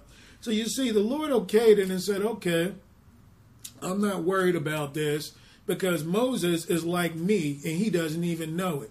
God, intercedes for us. Moses interceded for the children of Israel. God hates idolatry. Moses didn't realize he hated idolatry. So while Moses gets down to the bottom and sees this, he has the same reaction of the Lord. So you see, if we are children of the Lord and serving him, we are going to act very much like our Father will. Why? Because we have his spirit. So that's just something to look at. All right, verse 20. And he took the calf which they had made and burned it in the fire and ground it to powder and strawed it upon the water and made the children of Israel drink of it. Moses is not kidding around here. He got that mad. He tore that thing up and powdered it and poured it in water and said, "Yeah, now you guys drink this. If you don't like the taste, this is how God feels for your idolatry." And Moses said unto Aaron, "What did this people unto thee, that thou hast brought so great a sin upon them?" And Aaron said, "Let not the anger of my Lord wax hot. Thou knowest the people that they are set on mischief. For they said unto me, Make us gods, which shall go before us. For as for this, Moses the man that brought us up out of the land of Egypt, we wot not what is become of him.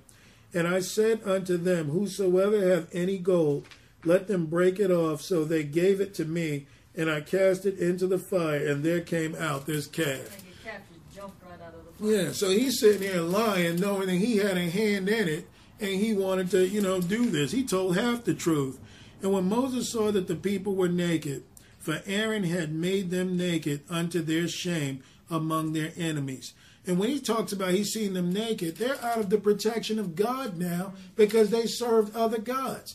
And this is Aaron's fault for building this calf that they could make. Verse 26, Then Moses stood in the gate of the camp and said, Who is on the Lord's side? Let him come unto me. And all the sons of Levi gathered themselves together unto him. And he said unto them, Thus saith the Lord God of Israel, Put every man his sword by his side, and go in and out from the gate, and go out from gate to gate throughout the camp, and slay every man his brother, and every man his companion, and every man his neighbor. And the children of Levi did according to the word of Moses, and there fell of the people that day about 3,000 men. So you don't want to fool around with God. You want to be on his side no matter what is going on, because when judgment comes from the top, if you're not gathering, you scatter. And see, Moses reacted worse than the Lord did. The Lord wanted to deal with them, but when Moses saw it, Lord, now I understand why you're so upset. So in order to serve the Lord and be productive as far as gathering, we have to see things the way the Lord sees them. If God hates sin, we hate sin. If God hates abortion, we hate abortion. If God hates homosexuality, we hate homosexuality. We don't hate the people, but we hate the sin because these things are against God. And see, this is why you got a lot of people in church talking about, no, we have to love the person, you hate the sin and all that. And in doing so, you allow them to stay in your church, be as they are, don't speak against it, but you think by speaking of all other sins that these people might believe. It's not going to happen. If you don't address the sin that is there, that is causing strife, it will stay there and bear fruit. You've got to have, like Paul says, plainness of speech, and speak specifically of that which is against God so that all understand. All right, so this is why a lot of churches have gone false and gotten into, other gods. Now they got Chrislam. All these things for trying to coexist and trying to be, what's the other word? Not coexist. Universal? No, it's another word for like being content with, or either way, I'll get back to it. But the point is that, a tolerance. People are preaching tolerance to things, and it's like, no, God is for some things and he's against others. And if you want to come along, all right, I'm not saying you're going to change overnight, but you're going to come and learn the truth of what God is for and what he is against. That way there'll be no mixed up understanding of what's what. Let's go to Revelation 3 and 14. I don't know what time it is.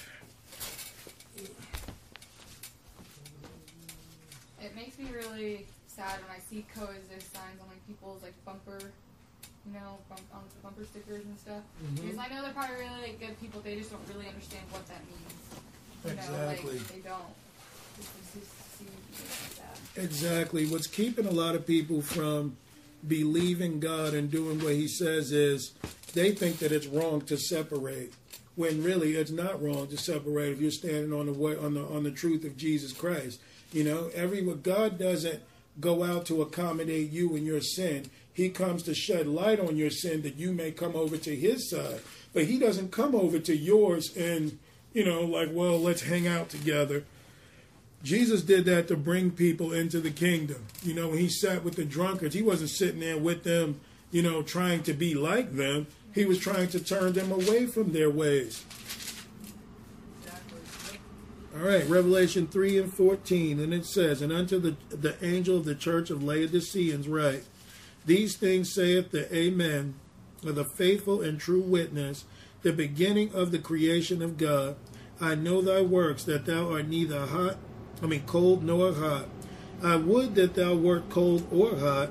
So then, because thou art lukewarm, and neither cold nor hot, I will spew thee out of my mouth, because thou sayest, I am rich and increased with goods, and have need of nothing, and knowest not that thou art wretched and miserable, and poor, and blind, and naked. So he's saying that, you know, these lukewarm people, he automatically pointed to the world and how some people think that because they have certain things that they have gained. He said, you know what, I'd rather you be hot or cold. That way it can just be clear that, okay, if this is where you want to be, then stay over there. Okay, but if you want to come over here, then there's some change that needs to be made. But if you don't like your coffee lukewarm, then how can you like God to accept you lukewarm? Exactly. Yep. Verse 18, I counsel thee to buy of me gold tried in the fire, that thou mayest be rich, and white raiment, that thou mayest be clothed, and that the shame of thy nakedness do not appear, and anoint thine eyes with eye salve, that thou mayest see. So the Lord wants us to open our eyes and recognize what is most important. Are we living for today, or are we living for the kingdom of heaven? He said, man, be rich in the kingdom. Don't be rich in what you can have and all of this. And that's why he spoke of the white raiment. And he said, buy from him gold tried in the furnace. Why? Because that's Christ. That's who you're rich in. This is who you obey and you want to be like. And if you got Jesus, you are rich, because look at all that you can call from heaven. Look at all that you can have from there to do the will here. But yet you want to rest in your riches. And that's why Jesus says, store up for yourselves treasures that are in heaven, that you don't get mixed up in this, because your feelings for the world are what hinder us from doing the Lord's will. Think about it. If none of us had the world holding us back, and we were given everything that we would need to be sustained by the Lord, would you do some of the things in the world that we're still doing?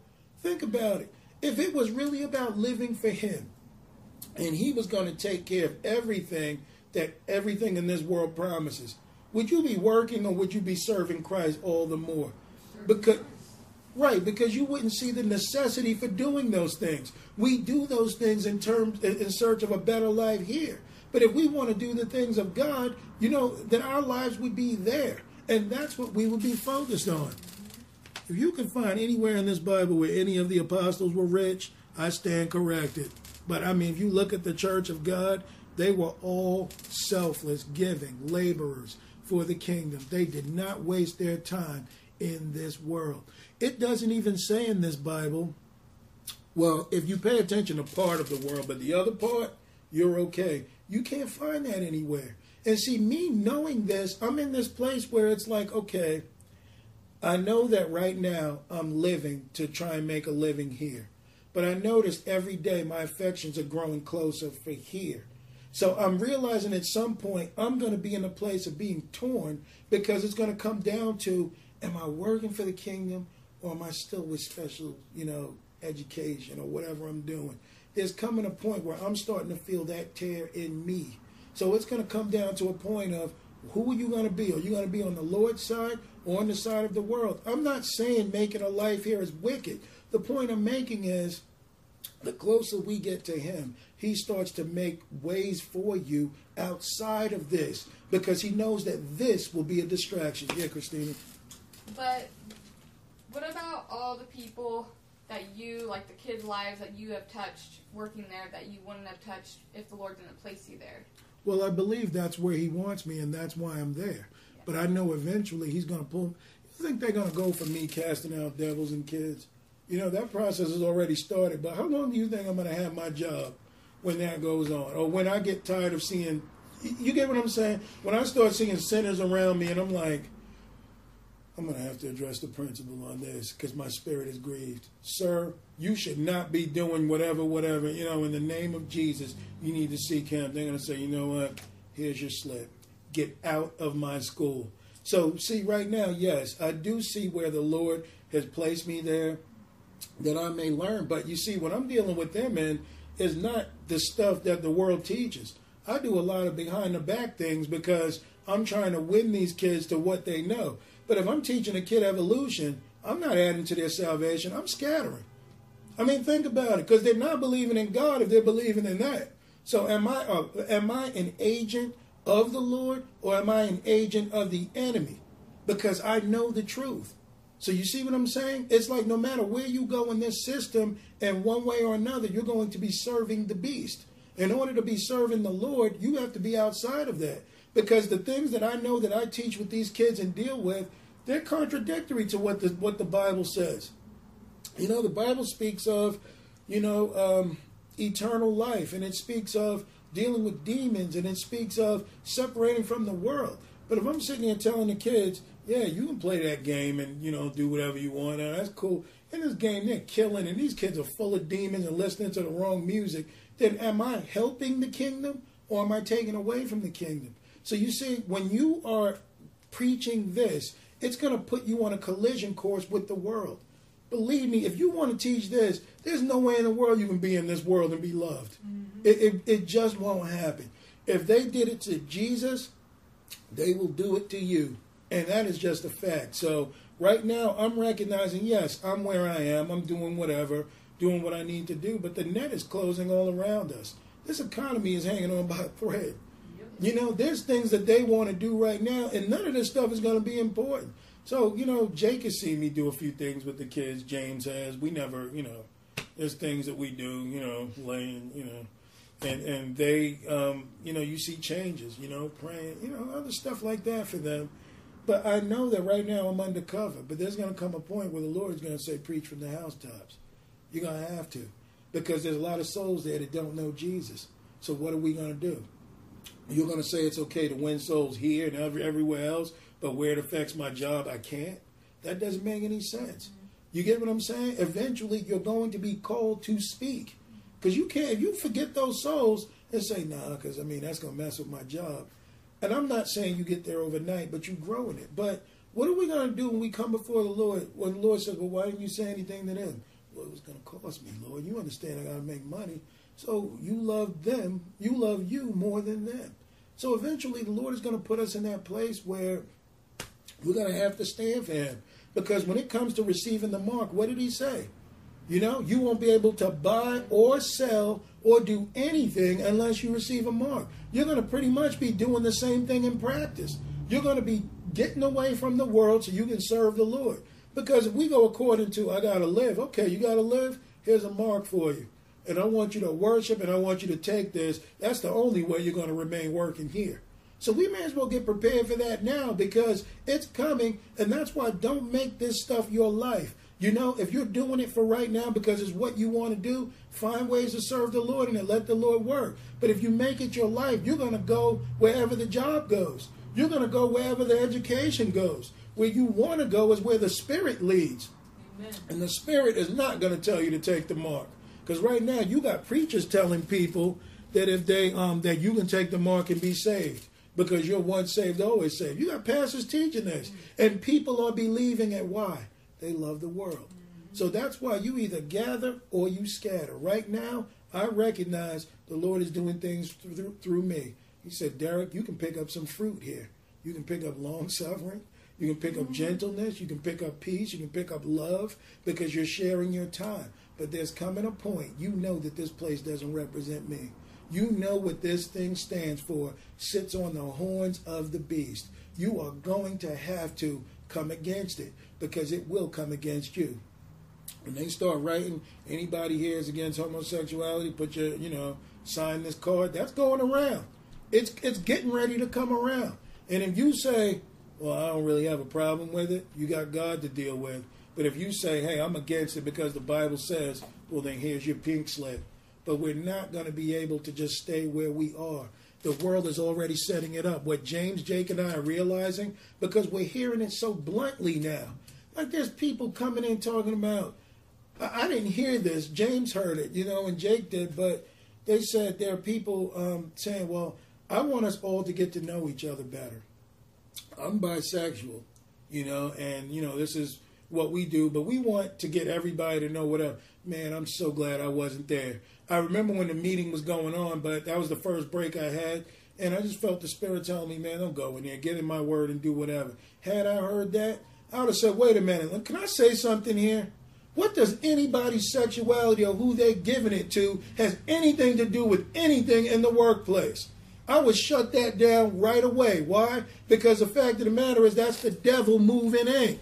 That's him getting everybody comfortable, getting them conditioned for it, so that way that spirit can spread. I would say, I don't want to hear what anybody's sex life is in here. I'm not going around telling people I'm heterosexual. Okay, so you don't need to come and tell me you're homosexual. And that's the truth of the matter. But man, I wish I would have heard it. But I'm noticing it's starting to appear a lot. Like, in other words, the devil is daring us. I dare you to speak up for Jesus and see if you keep your job. Hey, no problem. When I hear it, it will be addressed. Why? Because my life is focused on eternity and not for the here and now. Amen. I care what the Lord thinks, not me. So he says, as many as I love, I rebuke and chasten. Be zealous, therefore, and repent. Behold, I stand at the door and knock. If any man will hear my voice and open the door, I will come into him and will sup with him and he with me.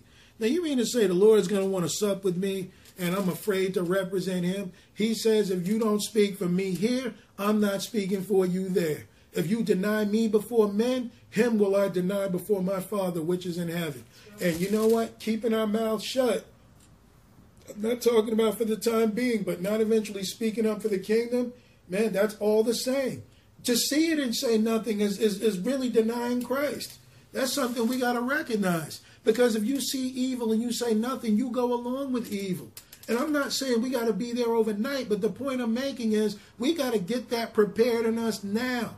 That God is not for the world.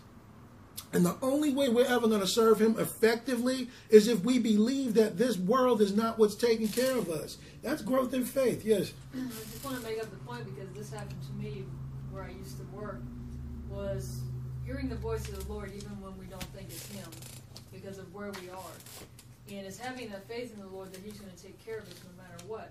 But when the Lord says, I want you to talk to somebody, like you got a lesbian sitting right next to you.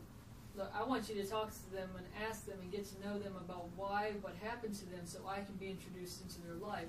When the Lord says to do certain things, because there was things that came out of my mouth, I was sitting there like, where did this come from? And that wasn't me, that was the Holy Ghost. But we're sitting there, and if we disobey, if we don't say what the Lord tells us to do, that's disobedient. And the wrath of God comes upon the children of disobedient.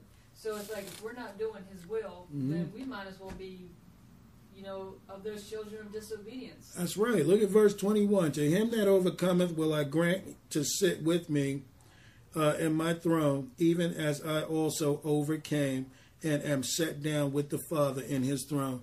So let's ask ourselves, what was Jesus a part of in the world? He said, I overcame. So you overcome as I overcame. What was he involved in? Boys and Girls Club? What was he? I mean, I'm not trying to be funny, but I'm just trying to make a point here. He pulled his disciples from off their work to do his work. I know this sounds like, man, in 2017, so you're trying to say I can't have a job, I can't do things. I believe that the Lord is going to lead us where we should be, but be prepared to fire that trigger. Why? This is your testimony. This is why it's happening. This isn't happening for nothing. This is why the devil is bringing that, sin before you. Because the second you say nothing, see, judge him, God.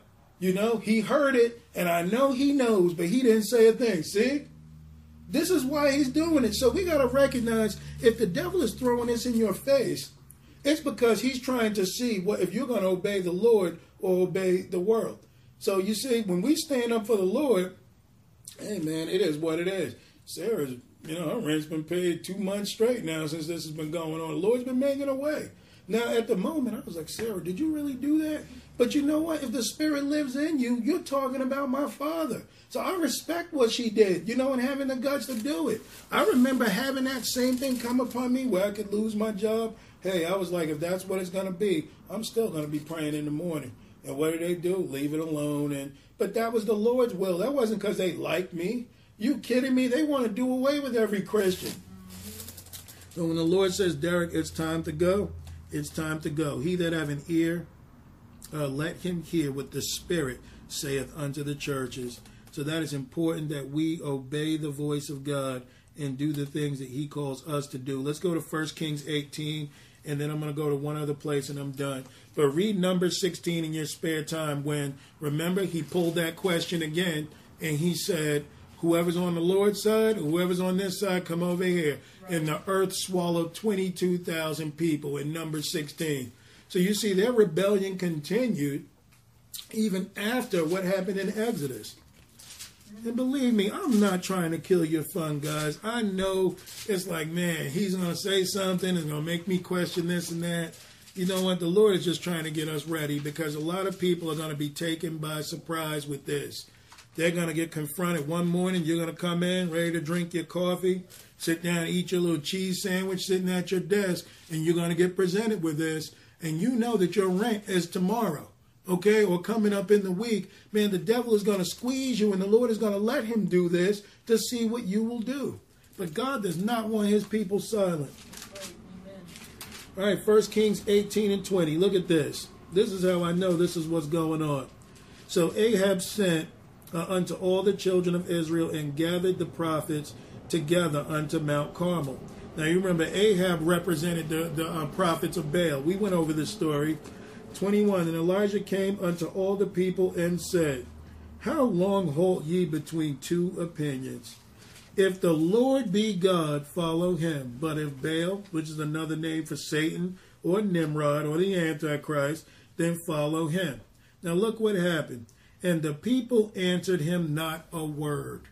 So these would be people that were in denial. You see what I'm saying? When it came time to present, I stayed quiet. Why? Because I'm confused. I don't understand what's going on here. So what did Elijah do here?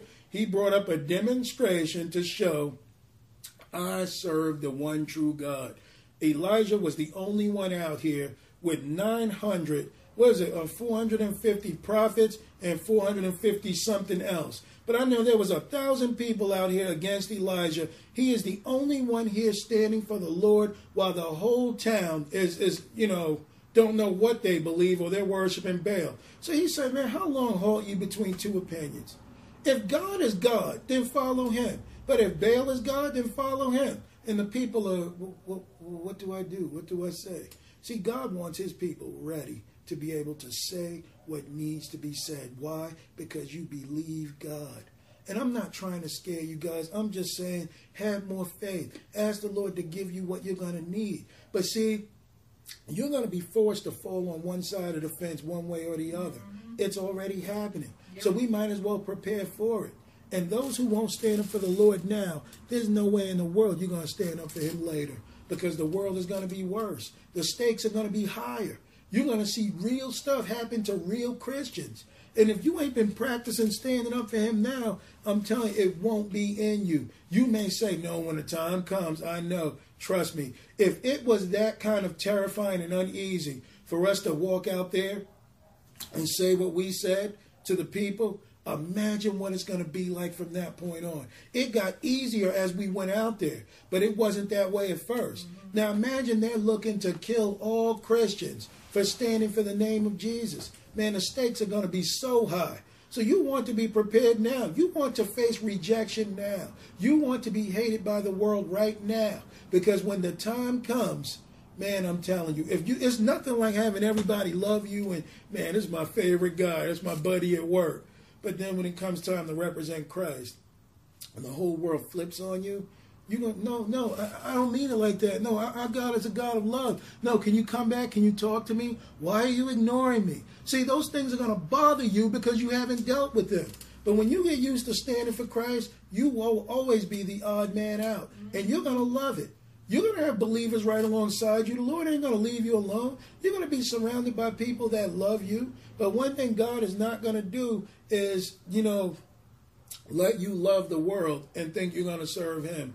It just doesn't work. Nope. I mean, preaching the gospel, Jesus was known as a rock of offense. You are going to offend people. Get that in your minds, in your hearts right now. If they persecuted the King of Glory that we worship and we preach nothing different than he does, well, what do you think is going to happen to you and me? Exactly. So you see, we got to gather for the kingdom, but the question needs to be asked, how long are we halt between two opinions? If the world be God, follow him. If God is God, then follow him. But we've got to know what side of things we stand on. And we've got to walk in them. Because if we don't, those days are going to take us unawares. I know that we read that all unbelievers go to hell, we believe. But I'm telling you, this thing comes in practice. This comes in having the word in you. Because when the time comes to speak, just how it's uncomfortable for us to tell people at work about Jesus, man, imagine what it's going to be like on that day. We've got to get that set with us now. What do I do? Do I obey the Lord or do I walk with the world? And I mean, I'll be honest to you all. When the time came for me to speak up for Jesus, the very first time I did, there was a part of me that was scared, but there was a part of me that was more scared of how God would perceive my answer. And, when I stood up, I was surprised what came out of my mouth. And I was even more surprised of the reaction that happened. Because I thought they were going, all right, you're done. Say that again, you're done. All right, here you go. Get out of my office and don't come back. That didn't happen. That person began to, so are you saying that if we don't serve Jesus, we go to hell? That's exactly what I'm saying. And it's like once it's a lot like boxing, or if you ever had a fight in your life, and I'm not trying to compare the Lord with the world, but you're always nervous before the fight. But once the very first punch is thrown, all that fear goes out the window, and it's like you don't have it anymore. Right. But when you decide to speak for the Lord, man, that fear leaves. Mm-hmm. It goes away because the Spirit is like, okay, you gave me the mouth. I'm going to say what needs to be said. Right. But long story short, that boss of mine turned himself to the Lord. He gave his life to Jesus, Amen. And he, wanted to hang out with me and do more with me. But see, you don't know these things. Sarah will tell you at our conferences, my bosses have come to the studies. So you know that I talk about it openly. I don't, but all I'm saying is this is going to take preparation, but you just got to be, God has got to be more real to you than anything else. Yes, sir. I'm only going to say, because I know we got to get going, but yeah, I got every one situation that the Lord puts us in, this is something that everyone has to grasp within themselves. The Lord knows that we can handle it. It may seem like I can't believe I'm just sitting in the lion's den right now. The Lord knows that we have it within us, with Him, that we can handle that situation. We just got to believe in Him that we can. Well, Sarah also, that day, that morning she called me. I was asleep or whatever, but I got her message, and we talked afterwards. James 4 real quick. And Sarah called me that morning, and she was talking to me, and I was like, calm down, whatever. I was like, she wasn't even upset, really. But I was like, so you couldn't just, talk to them or whatever and just see what's what. Sarah said, no, you know what? If I'm sitting here preaching the gospel, no, I've got to believe this. She didn't even care. She was just to a point where, like, no, I've got to be what I'm saying. Other than that, I'm not being real. So she was kind of over-talking me while I was trying to, say stuff. But then it hit me, hey, that was her testimony. I can't say she's wrong. Would I have dealt with it different? Possibly. But I can't say that she was wrong because her God was that real to her. Now, what do I say? This happened because this was your fault. You could have dealt with it differently, which I didn't somewhat say. I didn't say it was your fault. But I said that she could have, been wise as a serpent. But why say that to knock down her faith when she's willing to go and serve the Lord with my, natural understanding of what could be? If she's on fire for the Lord, then pour gasoline on that fire and let it go. But I can't say to her, you shouldn't have said, because then now she'll begin to doubt. So what are we talking about belief in Christ here for if I'm only going to pour water on her fire? That makes no sense. So, I had to, hey, that's your testimony. If the Lord told you and you walk in faith, hey, go with it then. But I'm not going to stop you from doing what needs to be done. Because I had to stand on that faith before. I mean, we know what it's like. So this is not making anybody feel down. It's just, James 4:1. From whence come wars and fightings among you? Come they not hence, even of your lust that war in your members? So he's talking about the fight within you. There's the will of God, and then there is the lust in your members. Verse 2. Ye lust and have not, ye kill and desire to have. Ye cannot obtain, ye fight and war, yet ye have not, because ye ask not. Ye ask and receive not, because ye ask amiss, that ye may consume it upon your lust. So you see why the Lord won't do certain things for us. We may say, Lord, give me power to lay hands on the sick. The Lord is like, well, what good is that? I get to catch you after your 9 to 5? You're going to lay hands before you go to work and then lay hands after? So, and I'm not saying that's the case, but he's talking about this lust, these things that we want aside from his power. We may preach we want power, we want to do the Lord's will, but we got another wife. We got something else that we love, I wouldn't say more than God, but, there's some harlot hanging around from time to time. So these are things that he's saying, man, you guys are asking amiss. You want to be empowered upon your own lust instead of dropping that trash and letting me get you full of the Spirit. It's like it's kind of like being in adultery and you want the Lord to marry you with that somebody else's wife. You want that person is still married, not divorced, none of the conditions meaning anything of the Bible, but Lord, I love her. Can you please marry us? And the Lord is like, that's not your wife. You want somebody, but you're asking amiss because you want me to stamp approval on this garbage that's not even of me. So we can ask wrongly. God wants to fill us, but he's like, man, you got another husband. You got somebody else. So what do you want from me? Exactly. Verse 4. Ye adulterers and adulteresses, know ye not that the friendship of the world is enmity with God? Whosoever therefore will be a friend of the world is the enemy of God. Do you think that the scripture saith in vain, the spirit that dwelleth in us lusteth to envy? But he giveth more grace. Wherefore he saith, God resisteth the proud, but gives grace unto the humble. You can't be more humble than giving it all up to follow Christ. Because after all, that means that your will becomes his. So that's just something I wanted to bring up. 2 Peter chapter 2, and I'm done. But see, the Lord has always been asking this question, whose side are you on? Exactly. This is what he loves to ask. Whose side are you on? And that's why you ever heard his personality in Jeremiah? No, so since you got another, you've been lying around playing the harlot. Well, since you got another Lord or another whatever, go and be with them and go and have them take care of you. You hear the Lord say these things. So he feels cheated on just like we feel when someone has been unfaithful to us. All right, 2 Peter 2. I'm in 1 Peter. That's why I was like, man, this don't look right. 2 Peter 2 and 1. But there were false prophets also among the people, even as there shall be false teachers among you, who privily shall bring in damnable heresies, even denying the Lord that bought them, and bring upon themselves swift destruction. So he's kind of saying what Paul would always say, beware of the concision, those that are in the midst, because that's where they can do the most damage. And many shall follow their pernicious ways, by reason of whom the way of truth shall be evil spoken of. You see? So while you go to preach, well, no, this is actually speaking of opposites, of, those that will, you speak the truth, but they will find it as evil. Okay, so this is what I'm addressing right here. And through covetousness shall they with feigned words make merchandise of you, whose judgment now of a long time lingereth not, and their damnation slumbereth not. So while they're deceiving They're making merchandise of people that want something to do with, the world and not following the Lord. And that's why false doctrine doesn't work on a real Christian that is giving his life over to the Lord. Why? Because you don't care. You see, if someone talks to you about a pre-trib rapture, you won't see anything happen to you. You don't care. Because your will is to serve the Lord. Your will is not to escape with your life.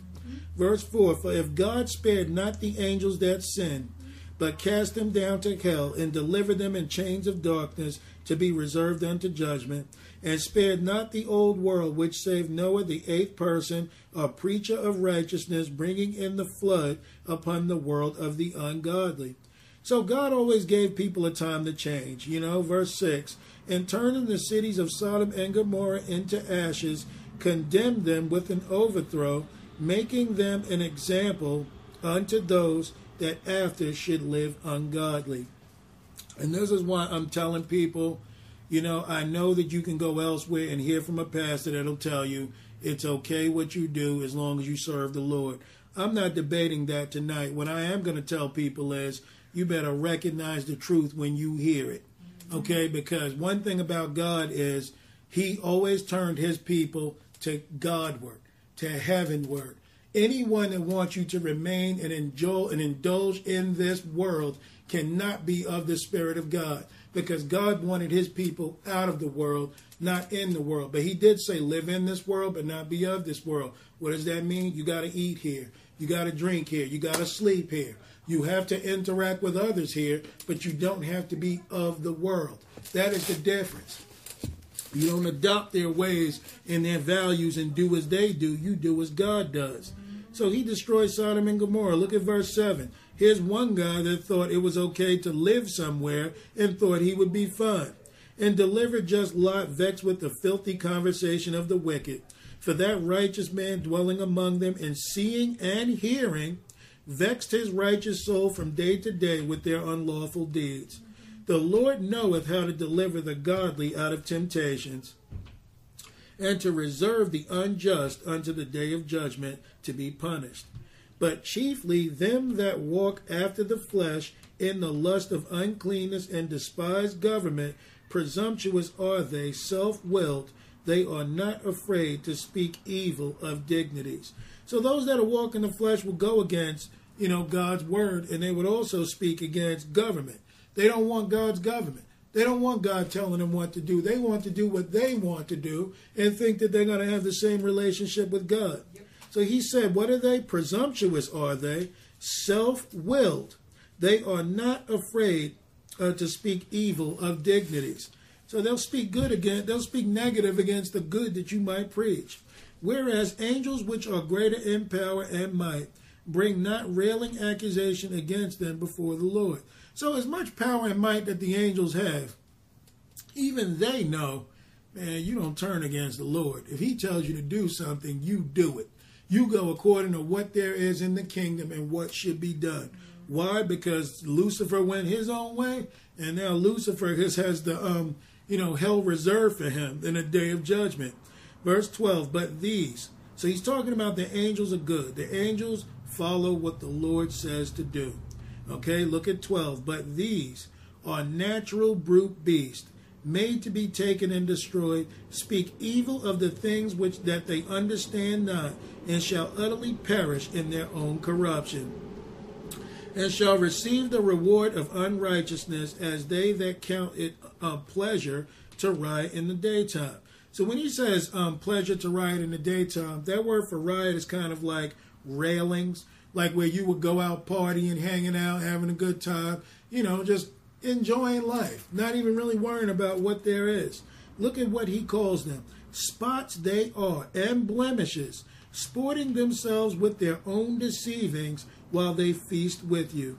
Having eyes full of adultery. Now this can be physical and spiritual, and that cannot cease from sin, beguiling unstable souls, and a heart they have exercised with covetous practices, cursed children. So he talks about beguiling unstable souls.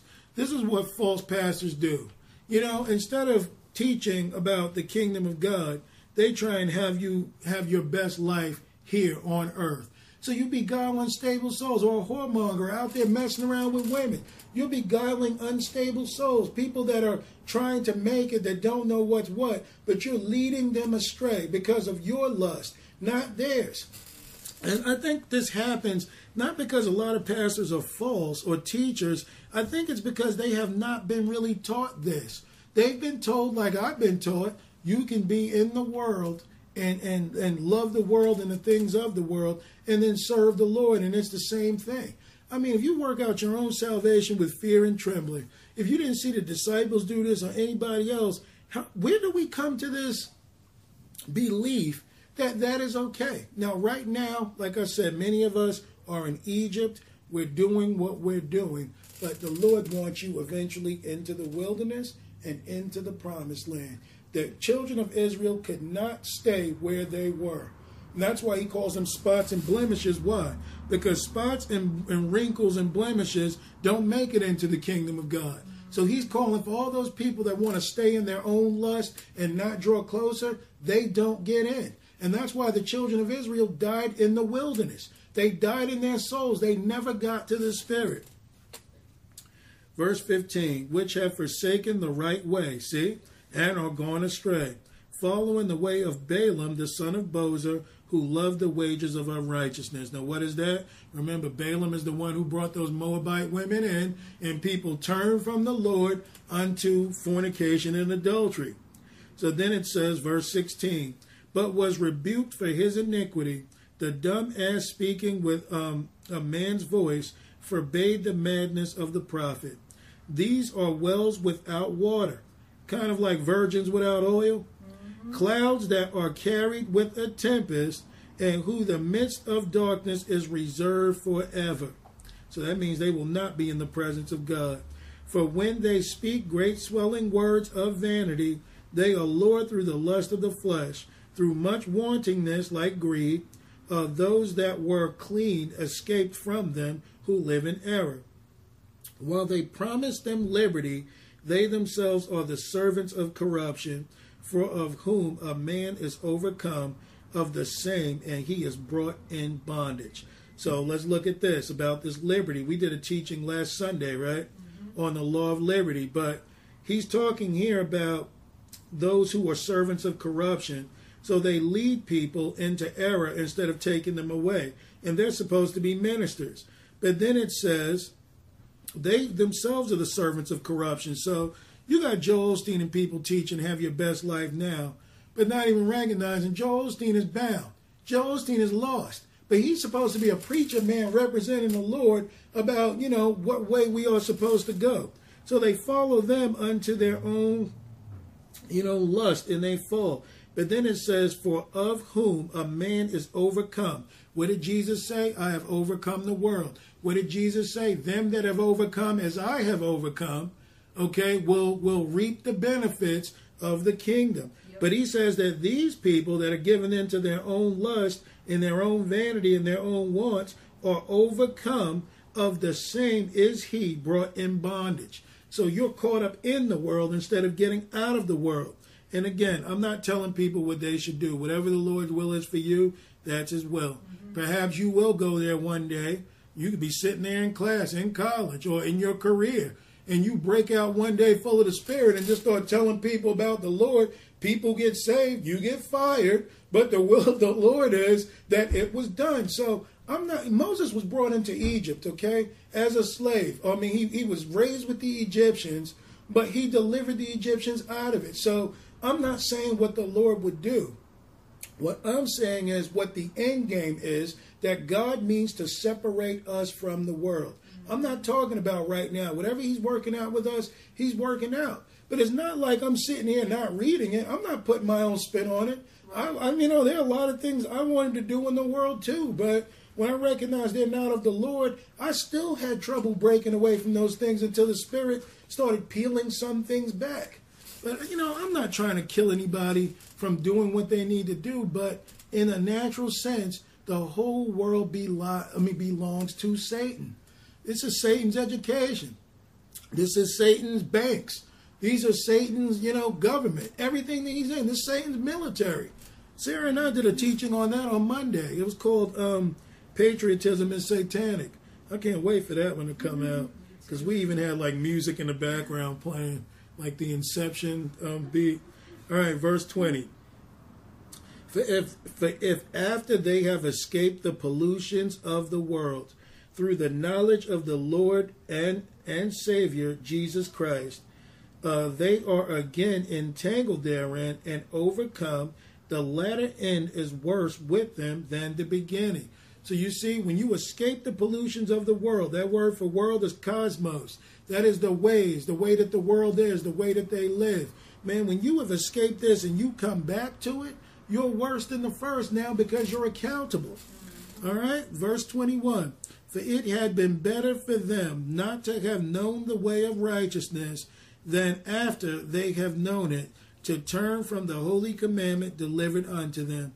But it has happened unto them according to the true proverb. The dog is turned to his own vomit again, and the sow that was washed to her wallowing in the mire. So we understand that once you've escaped and you go back into it, man, it's just like, it's hard to break out. And I think that's what James and I were feeling, because our first day back, we had training all day. And I mean, I felt grieved in my spirit. We were in 2 separate classes. So I didn't know how he was feeling, but I know how I was feeling. And he felt a certain way. So we got out on our breaks. James was in a car with Jake and one other guy. I'm on a walk with my headphones on, listening to the word. James, all I saw was the car stop. I guess they were going to eat. James gets out of the car and was like, all right, I'll see you guys later. He came to me, Mr. Hallett, my spirit is grieved. And I said, man, mine too. And I think it's because we spent all summer long worshiping the Lord without having the freedom of that place around us. And we were out there doing his will. And then you go from the freedom of the spirit back into bondage, and you just feel so closed in. I mean, it was just this feeling of, man, why am I here? I don't even like hearing these people talk or what they're doing. But my spirit instantly became grieved. And I still feel some grievance, but not as much. Why? Because I'm getting back in the flow. And that's what's making it hard for me again. I'm hearing how people are talking. It's not foreign anymore. So the Lord means for us to be separated so that we may gather and not scatter. This place grieves my spirit because it teaches a lot of things that are not of God.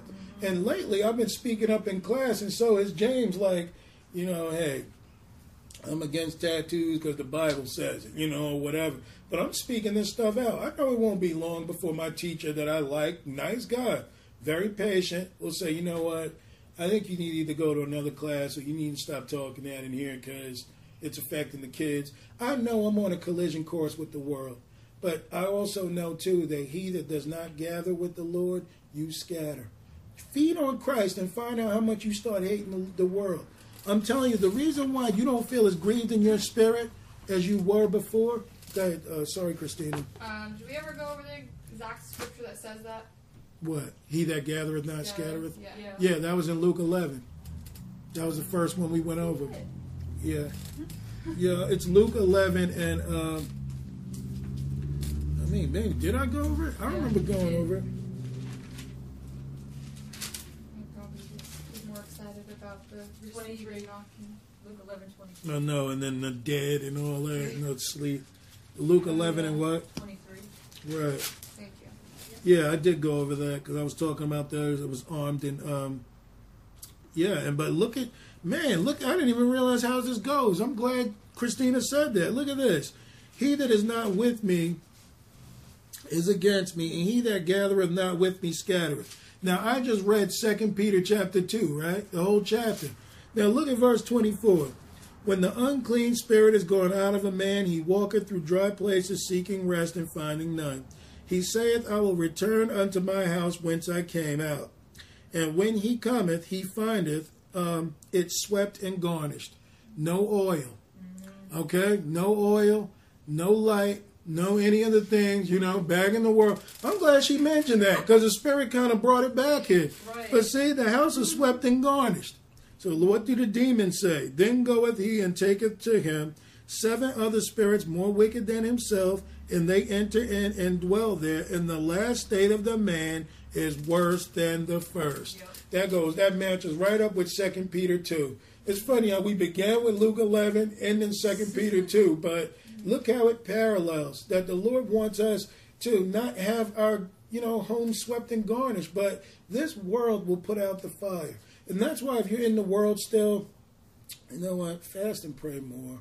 Even on your breaks, guys, carry some kind of, lessons. Y'all like Derek Prince or whatever. Man, you get a lunch break, carry your headphones, hook those up, and get the word back in you. Because you don't realize how much of the world you're feeding on, and it is messing with your spirit. But man, when you go to and fro, if you're on the way to work, play some gospel music or whatever it is that you got. Why? Because you've got to fight against this. Because school, I'm not speaking against it, but man, most of that is the devil's teaching that is plaguing your spirit. Now, math is universal. Obviously, God uses math. But what I'm saying is, man, the daily grind of what they're trying to indoctrinate you with, man, don't rest on that. Whenever you get a break, put my headphones in. I'm going to listen to some gospel music. I'm going to read the word. Carry a little Bible with you or whatever, but get a break and escape the world and feed on Christ to subdue that, because that world spirit, I'm telling you, it becomes hard to pray, hard to sleep, hard to fast. It overtakes you if you let it. Yep. So you want to feed on Christ while you're in the world. And eventually he's going to lead you out. That's why when I go on break, man, I have my headphones in. I got a bunch of things on because I am combating what the enemy is trying to do to me. See, words are thought. So anything spoken to you, you receive it, and then, you don't understand the effect that it may have on you. It may be, that's interesting, but it can be a doctrine of a demon seeping in. So you don't know. Compare everything with the Word of God. Okay, Lord, I know what I'm learning in here is lies. I'm just here to get that degree. Lord, protect my mind from this garbage, because you don't want to come out with a world mind. Those people are so full of pride. They say, Lord, I know what's going on, but protect me. I don't want to feed into this. Because it has a way of making you proud, So just be careful with it, is all I'm saying. All right. That's the lesson for tonight. Praise the Lord. All right, let's go to Matthew 16 and 13.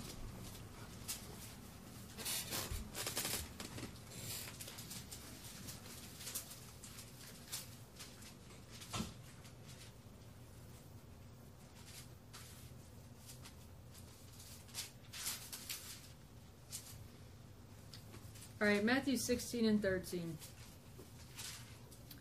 When Jesus came into the coast of Caesarea Philippi, he asked his disciples, saying, Whom do men say that I, the Son of Man, am?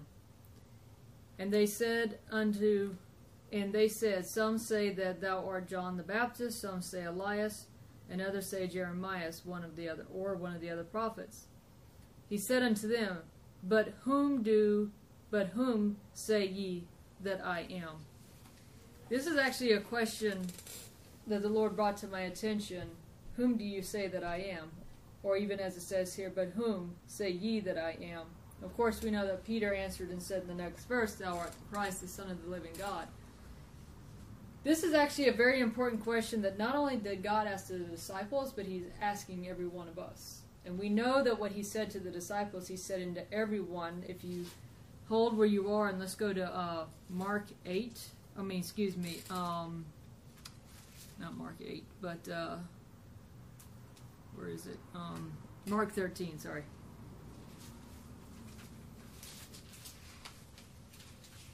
Mark 13 and 1.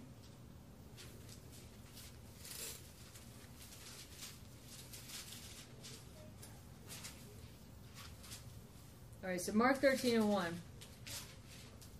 And as he went out of the temple, one of his disciples said unto him, Master, see what manner of stone and what building is here. And Jesus answered and said unto him, so we know that he was talking to his disciples. So now let's go over to verse 32. Back in Matthew? No, we're still in Mark. Just jump over to verse 32 in Mark.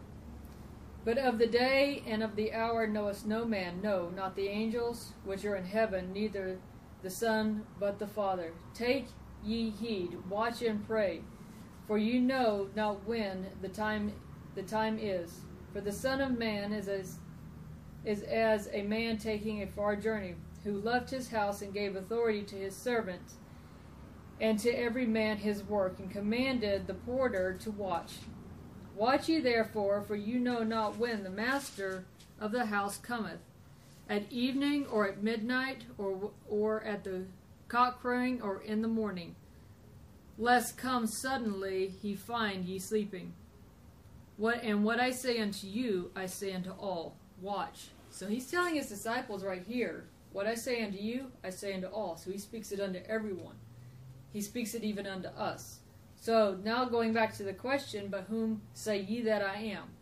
So the question, if we know that it's not only for his disciples, but it's also for us, we actually have to ask within ourselves, and this is something that the Lord placed on me to ask everyone, to ask ourselves silently, who do we say that Jesus Christ is?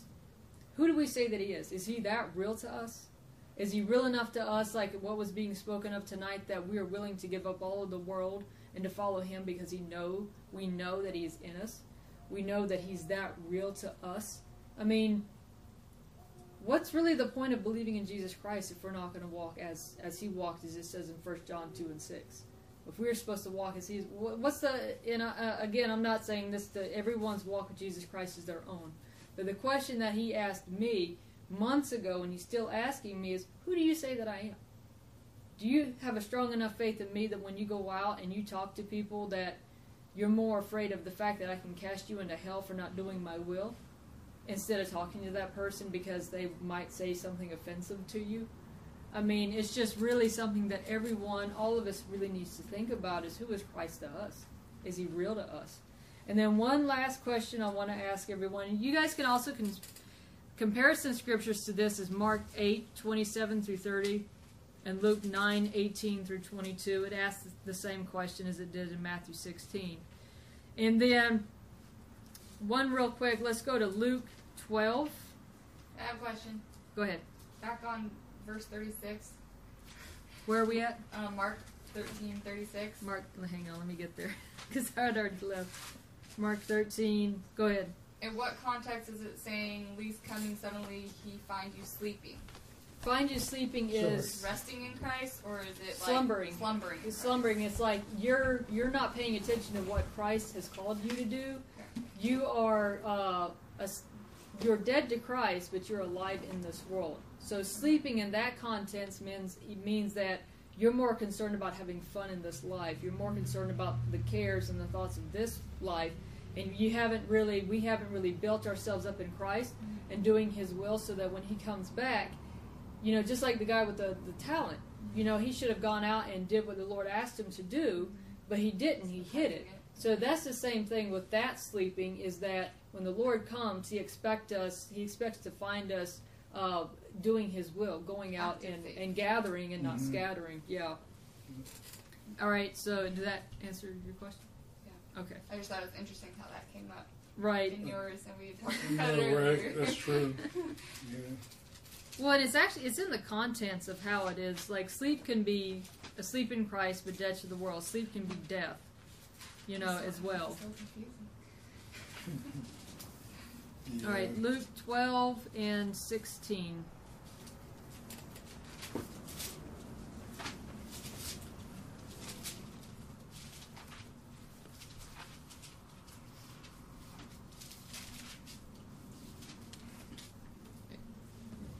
And he said, and he spake a parable unto them, saying, the ground of a certain rich man brought forth plentifully. And he thought within himself, saying, what shall I do, because I have no room where to bestow my fruits?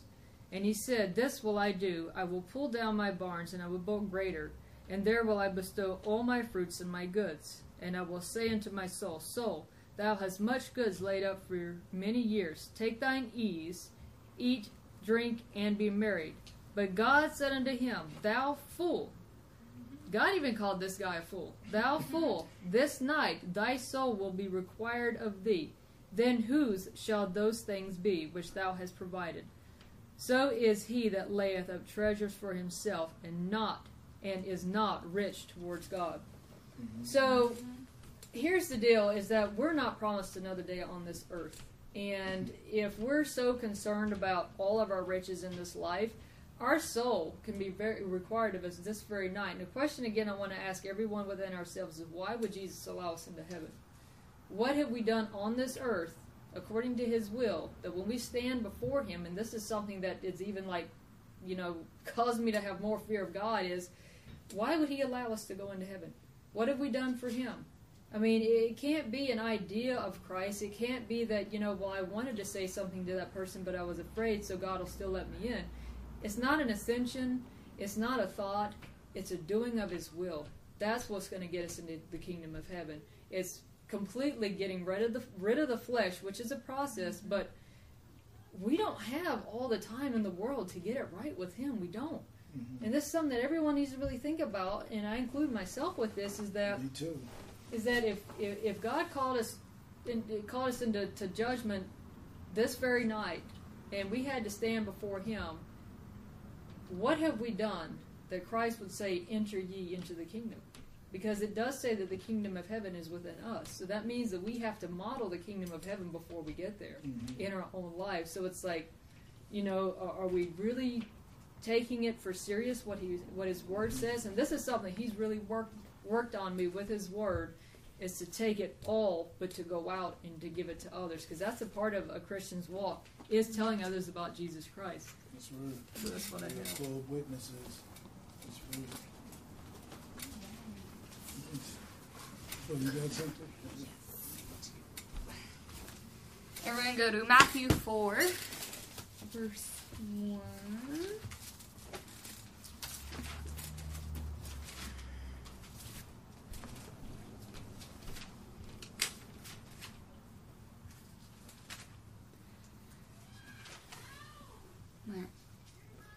Matthew 4, verse 1. Then was Jesus led up of the Spirit into the wilderness to be tempted of the devil. And when he had fasted 40 days and 40 nights, he was afterward and hungry. And when the tempter came to him, he said, If thou be the Son of God, command that these stones be made bread. But he answered and said, It is written, Man shall not live by bread alone, but by every word that proceedeth out of the mouth of God. So I kind of want to introduce my topic with this scripture. Mainly the point is that man shall not live by bread alone, but by every word that proceedeth out of the mouth of God. So as I've looked back on my just walk with God and getting closer to him, I've noticed when it was in the beginning, I was first coming, kind of like a babe in Christ, and the milk and stuff, it fed me quickly, or just any time getting in Scripture fed me quickly. But as I'm growing and maturing, I'm needing more and more hungry, and I'm realizing it's, less things of this world satisfy me, and more I need that spirit to spirit growth to be able to truly satisfy me.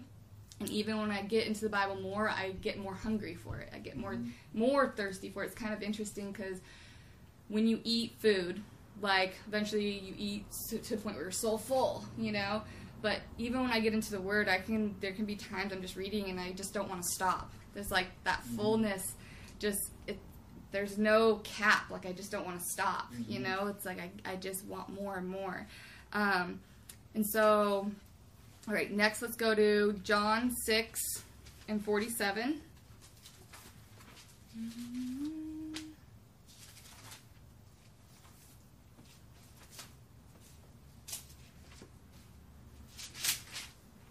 All right, John 6 and 47. Verily, verily, I say unto you, he that believeth on me has everlasting life.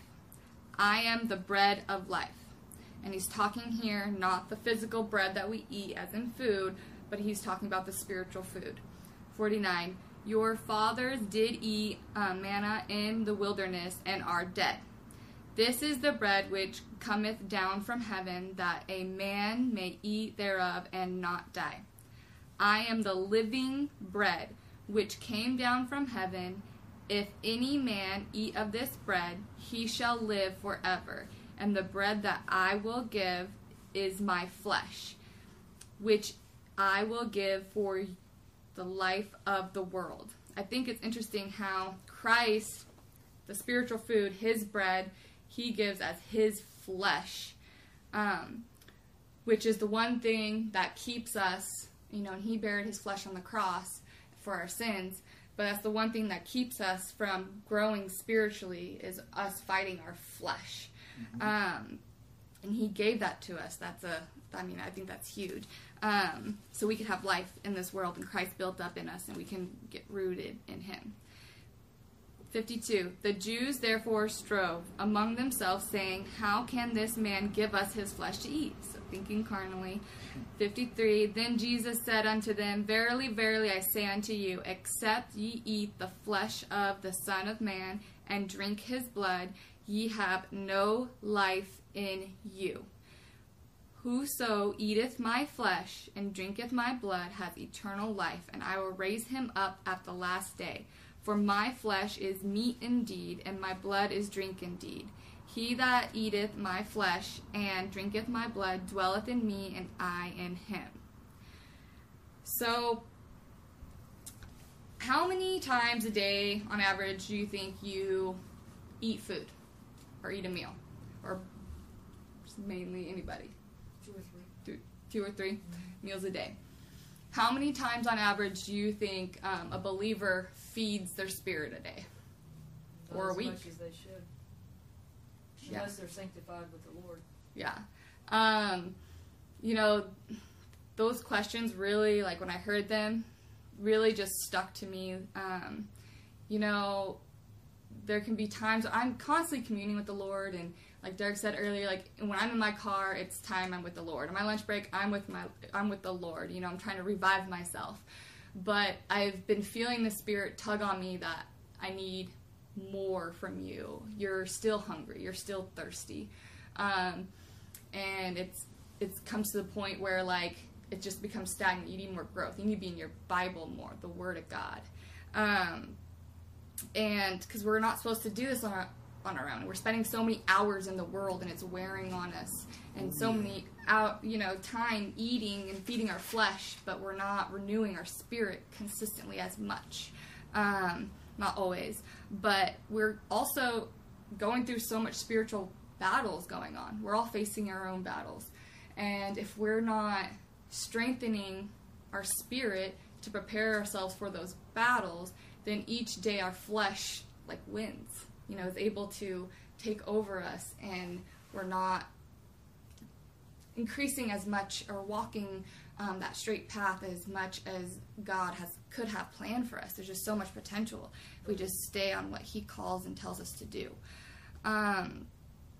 So also back to the Word of God. So when you hear the Word of God, hear it preached, Bible study, or even reading it, that helps you with your faith. So Romans 10:17 says, so then faith cometh by hearing, and hearing by the Word of God. Then also just reading it for me helps. And I'm not a reader. I never grew up liking reading. I actually really disliked it when I was young. Never liked books. I did it to get a grade is all I did it for. I learned what I had to get. Never ever read for fun. And now I think the enemy used that against me to keep me away from the Bible at times, because it's not a passion of mine. I didn't think about that. Yeah, but I think the Bible's the only thing, or things about the Bible, like sermons and teachings and stuff, are the only thing I enjoy researching and reading and studying, and just get me excited. It's my source of entertainment, and I love that God has been able to redirect my passion towards actually reading. And there's just something different about hearing and reading. I think it's to do both. Like, you read the words that are written, and then also listening to the words that help it just be printed and engraved inside your heart, and really understand it and search it. And then there's also Matthew 5:6. I'm just going to read it out loud. Blessed are they that hunger and thirst after righteousness, for they shall be filled. So what I got from that is, it's a good thing. Our soul's constantly wanting to be closer with our Father, and it's a good thing that if we're hungry and thirsty for Him, consistently. It's important that as a believer, that we are walking with him, and daily we are filling that need, feeling that hunger, not letting our spirit starve. Because then when we start starving that spirit, we get conformed to the world, and then we're not as sensitive to that hunger and thirst. Whereas it's different with your flesh. When you starve your flesh and you're fasting, then you just don't notice it after for a while. The first days are kind of really hard, but eventually, you can not eat forever and be okay. But you could choose, it's a choice, to consistently ignore God talking to you and not get in the Word, and then it be normal to you, You'll die spiritually, but you're not going to feel that same, body cravings of, breaking down your flesh, So it's just kind of interesting to think of the parallels between those two. My question to you is, what spiritual battle are you fighting right now in your life? Think about that, and have you completely turned to God's Word for food to help you? Have you let Christ be the bread of life to strengthen you, and be your fuel, your fire that helps you get through every little thing and just consistently grow, even when things are good? You don't know how you can be holding yourself back by choosing to not get in the Word one day, even because you had a great day. You don't know what little beautiful mystery the Lord could have revealed to you in that one day by just choosing to listen to His voice. And then, what changes do you need to make in your life so you can be spiritually nourished? That's just what I have. Oh, that's a good question. Good questions. I think that also this adds to the virgins, the oil. Those that eat of his flesh, drink of his blood, he will raise on the last day. Those are people that are not in relationship, that don't have it, you see. Yep. The foolish virgins refuse relationship. They didn't get into the Word as much. There's just a lot concerning this, that we just have to gather for the kingdom of God and not scatter. That's right. You sin anytime God's will is not done on a daily basis or on a moment's basis, to be honest with you. That's how sensitive we ought to be. When he tells you to get up at night for prayer, and you can be tired, but the will of the Father is to get on your knees and pray. That's right. Anytime that we don't yield to the Spirit of God, or God's will is not done in us, it is sin. And I know that's hard to fathom for the carnal mind, but for the spiritual mind, that is your daily walk. Because God speaks to you like we speak to each other, I'll pray. All right, sounds good. All right. Heavenly Father, we want to come to you with bowed head, humble heart, contrite spirits, and just out of lowliness of just giving our whole self to you, Father. Submission, yielding to the Spirit, letting the Spirit work through us daily. Thank you, Lord. Father, I ask that you reveal to us any sins that are unknown in our life.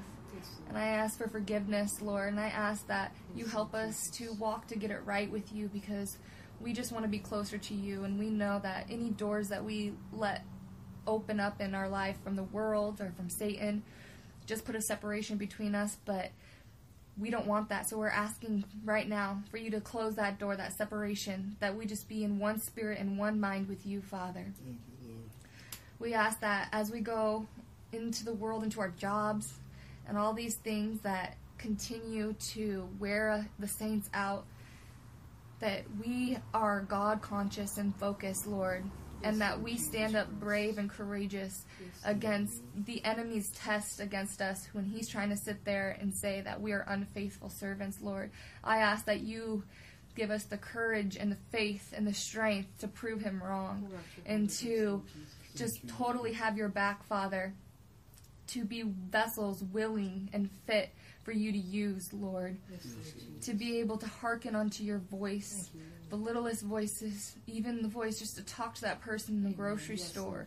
If we hear healing, if we hear pain, if we hear agony, emotional pain, anything, Lord, to just step out in faith and not be fearful, because perfect love casts out all fear. Let us walk in your perfect love, Father, in your joy. Let's focus on that, so that all the wiles of the enemy are just exploded away from us, Lord, because we're focusing on working for you, Lord Jesus. Thank you, Lord. Father, I want to pray for our country, for our state right now with all of the natural disasters going on, all the things that are man disasters going on, all of the evil doings right now, Lord Jesus. I ask that you just be merciful upon the people who still need you, Lord, and that you bring your saints upon them to deliver the word of God so that we can sow seeds and you can go and water them and reap the benefit, the harvest, Lord. I ask for a latter rain to come upon this nation, Lord, that people do not separate away from you more because of all of the wickedness that they see, but that they choose to come towards you, Lord. And I call against this wildfire, Lord. I ask that you bring rain. I ask that you ease the winds, Lord Father, and that you help people save their houses, Lord. People who are believing on you, who right now are out and have nothing, Lord. I ask that you speak to them, Lord Jesus. You change their lives, and this be testimony for them, Lord. And then they go out and they proclaim your name, Lord Jesus. We thank you, Father. We love you, Father. I pray for this ministry, Lord. I ask that it just continue to grow and flourish, Lord Jesus.